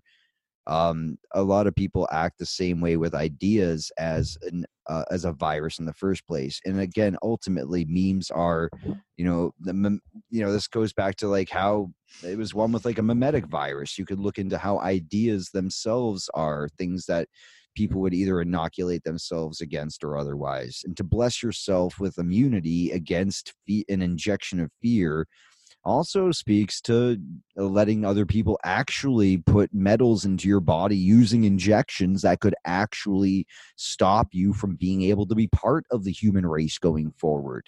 That's another aspect of this. Dropping the mic like it's hot, causing nuclear bomb clouds to rise from the dust and rubble. Motherfucker. So I'm just saying, there's a lot to this. It's responsible and incumbent upon each individual.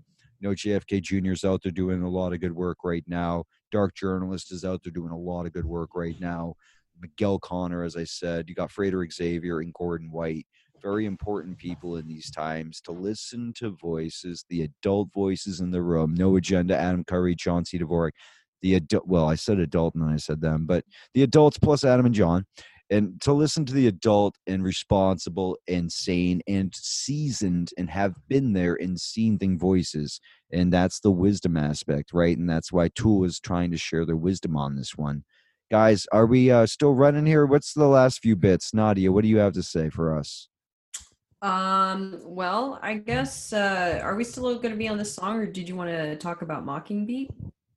We can go into any of these if you want to. Yeah, anything on this album's game right now. Sure. Cool. Another instrumental, very interesting.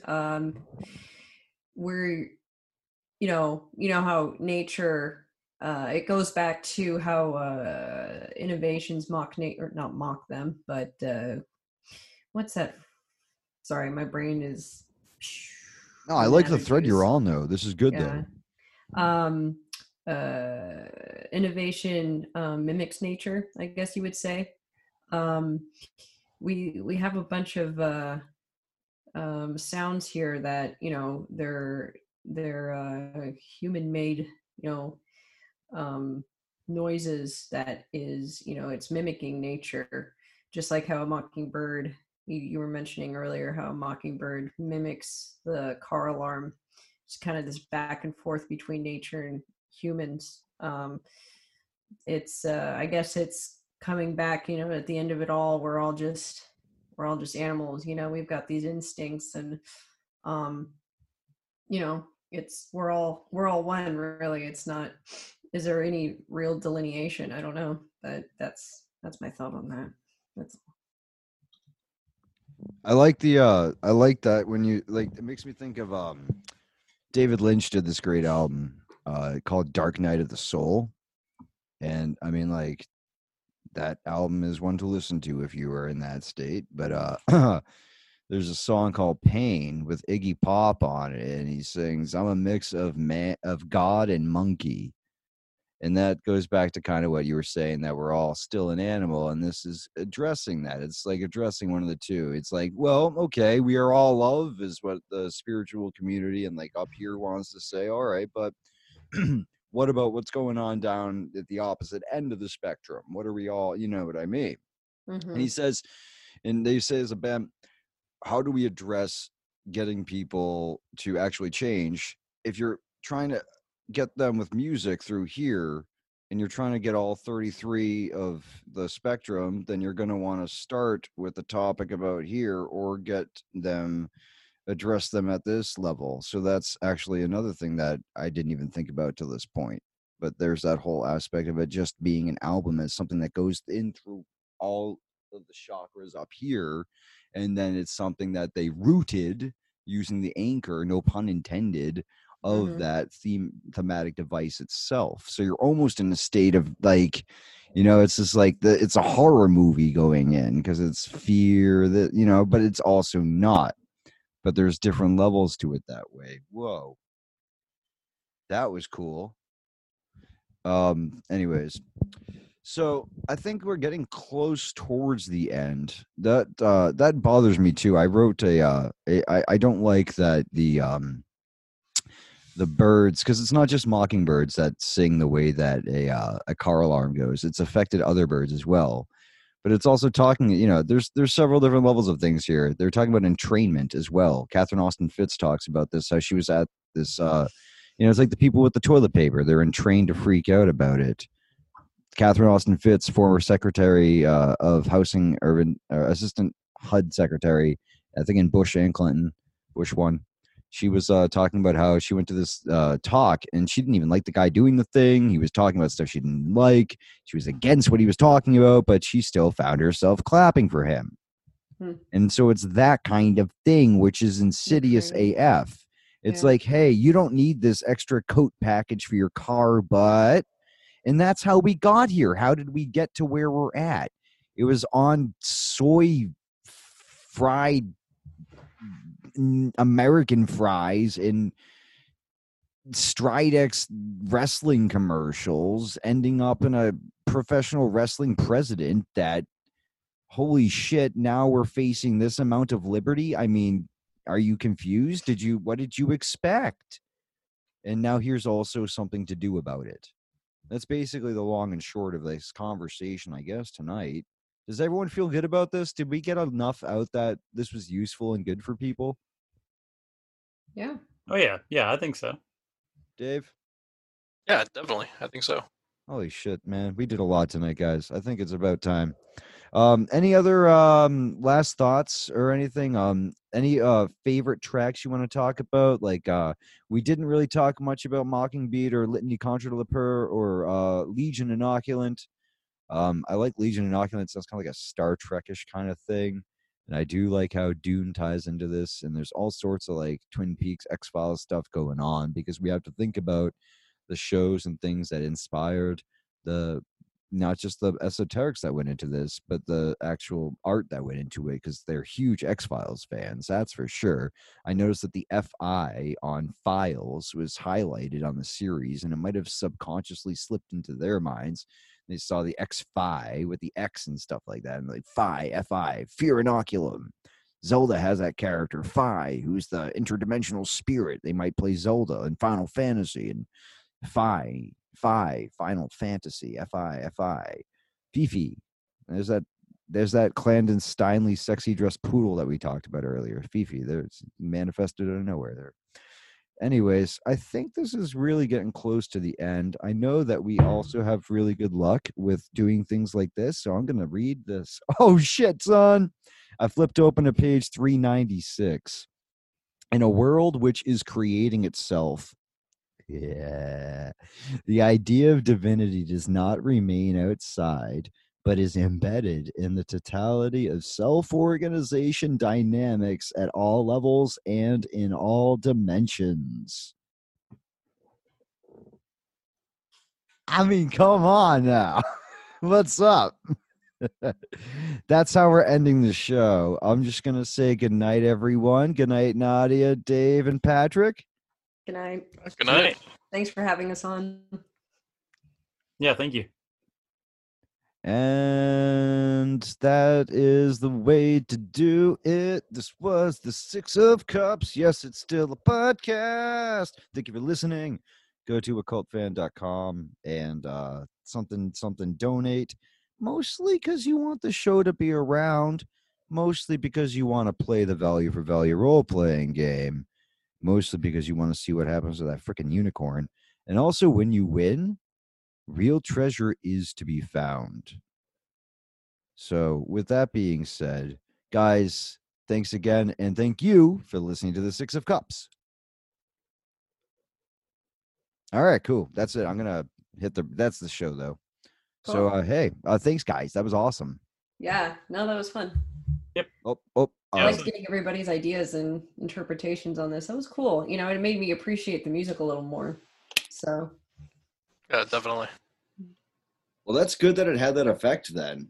Mm-hmm. I'm going to stop the recording. And thank you so much for listening to the Six of Cups. I can't even tell you how much fun it was to do this. It's a pleasure, a joy, and a a gratitudinality for me. I'm very grateful that I get to do this, and I'm grateful that you listen, and I'm grateful that you trust me with your time enough to do this. I am going to continue to improve this. I'm going to continue to make this something that is valuable and something that is professional and high art and loving. And I mean these things. You realize this. So, um, go out and be merry to the degree that you feel brave and free. And I hope that you feel free as a springtime should feel. Because it's about that time coming right now in 2020. Not to put a timestamp too much on these things, but they are art and we do that. So, yes, this was recorded on, I believe, St. Patrick's Day. I'm not even going to swear to that right now because actually I think it was the night before St. Patrick's Day. That's correct. March 16th. 316 it was. That's right. All right, guys. Well, frankly, y'all the tits. Thank you for listening to this. I do think it's important to be mature and gentlemanly and upstanding. And I do also think it's important for me to have fun and do my wild man thing. So, when it's in the art, it's the performance. And, you're, like David Lynch said, put it into your art. And that's how I'm doing it. He said that about certain topics in life. But I'm just doing that in general. So when I'm on stage, when I'm singing, when I'm performing, it's all a performance. It's make-believe. When I'm doing this, it's a performance of sorts, but you gotta understand that, that rocks all the sacred trickster stuff up in it. This, to me, is a different sort of art. My on-stage stuff, my music, it's felt, but there's also times for bombastivity, bombasticityness. So there's the same here. It's a high and low mix, and you take what you get. If you like it, you like it. I'm not making this for anyone but for the highest truth. You know what I'm saying? That's what's up. All right, so that's really all we got to say on the show right now. Appreciate everyone who stayed and listened to the end of this, especially those of you who have stayed to the end. This might be a really good time for you to consider throwing a donation this way for the show and playing the game and getting mixed up into the magic of this, because you've already given your time and attention this far. This is a hyper sigil. It is. That's what's going on here. Be sure now. Up together now, windfall together now, up together now, windfall together now, up together now, windfall together now. That's all of us, all right? And that's part of the show. The Six of Swords, Six of Discs, Six of Wands, Six of Cups. Baby. Thank you for listening. It's only going to get better and even better and even better because I have so much untapped potential and I am dedicated to bringing that to you. And you are only just seeing the tip of the iceberg of what Eckhart Tolle, Nathan Lee, Nate Foster can do. By the way, yeah, that makes it super simple so you know how to address me. It's like, it's Nathan Lee Miller Foster's the name, but Nate Foster, that's easy too, right? Seems like it's good for putting on an album or something, just Nate Foster. We'll see. Gotta figure all that as it emanates. I'm looking for a particular relationship too. I'll put this at the end of the show. This is excellent because I used my first episode there with Steve Steak, to do the shout out and attractivity to magnetize musicians of high caliber and quality. Think Sonic Youth and Radiohead, and say Tom Petty. You gotta really get in. You gotta really actually just be. I'm looking for people who are into those people, like that kind of music, and understanding Steely Dan, Todd Rundgren, Kate Bush, obviously Primus, Pink Floyd, and Led Zeppelin and Tool. That's your jam. I also actually want to expand it to saying it's not just that I have a lot of deep interest in hip hop, Aesop Rock, Sage Francis, 7L, Esoteric, Dose One. I mean, we're talking even Scroobius Pip to point, but just straight up that kind of stuff. Scroobius Pip and what's his name? Much later in the game. I'm also into all the other side of the things with the classical music. Honestly, I have reference for all levels of classical. Gregorian chant music is some of the most important in my life. Now that you're listening to the end as the embers of the show. Radiohead, huge impact in my life. Saw them at Bonnaroo 2006 on LSD, and I had a definite experience that I'll get into another time. Who else? I think I saw Claypool at that same Bonnaroo, and Tom Petty was there. I saw him on Mushroom Honey. So yeah, I think it's about time to get more into the entheogens on this show too. I think that's what's up. So yeah, like fucking so much stuff going on right now that I just want to make sure that like I am like maximally utilizing this time period for my own alchemical advancement evolutionarily and alimbically. I have entered into a state where I am perfecting now more so. I enter into a brand new cycle probably at the end of not this year, but not the next year either, but a little bit after the super conjunction. So probably about 2 years after, I'm gonna explode all over the place in a good way, positive way. Like the metaphor of like sun's exploding, fashion, dance. Okay, stuff like that too. Like for sure. I'm magnetic and very attractive and hopeful and loving and useful and kind and yeah, very cool. So I'm just trying to keep myself there too. It helps that like I have relied more on spirituality than substances, but there's such still room for substances. It's not even funny. You know what I mean? Bury me at Acacia Place. And so with that, my darling lovies, I really do want to say that like that's my natural mode. Like I don't know, I'm fiercely protective, and I want there to be love. I want there, fix your heart or die kind of thing. So mushroom therapy, mushroom gel, toothpaste. What's going on here? I was going on another point before, but I feel like I've kind of like turned on to so many different left turns down the axial proteal gland that I'm going to bring it all back around to I want to be very useful and make sure that what you're getting out of the show is going to feed your soul. And that's really where we've gone with this. I think that's a long enough extra. Extra? Is that what we're calling it now? Outro? Dude, I think this is the point where you should just, end while you're ahead.